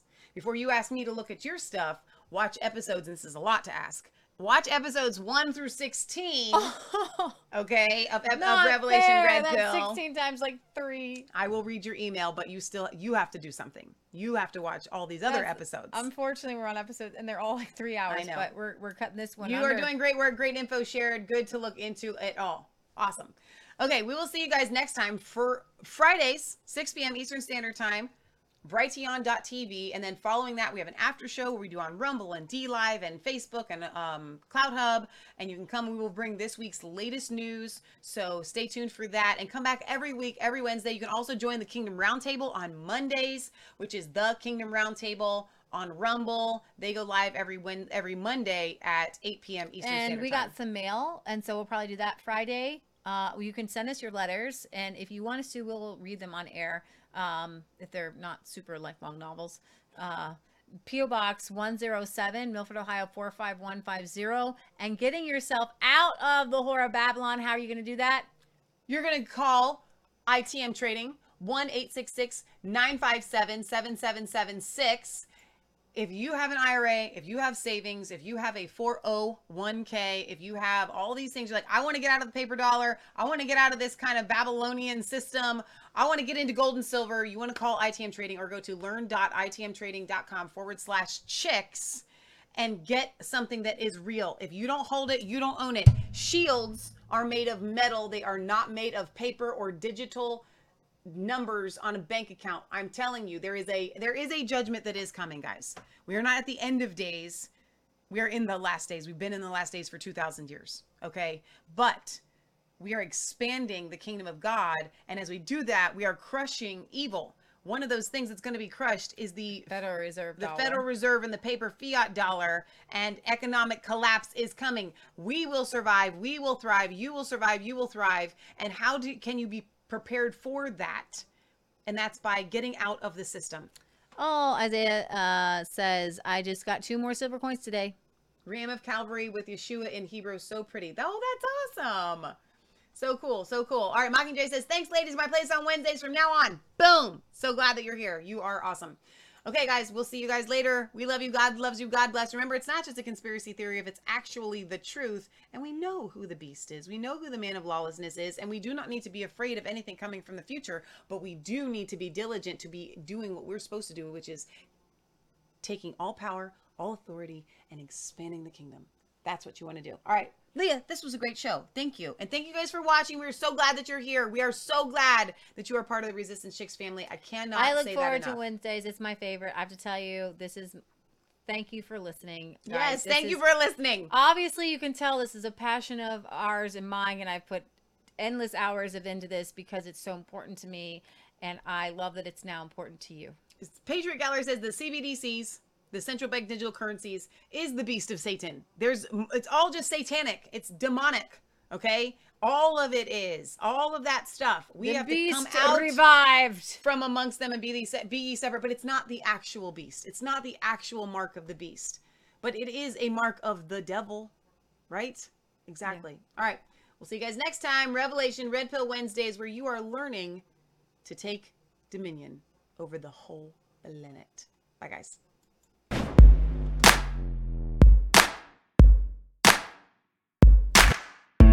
I was cold all alone, no place for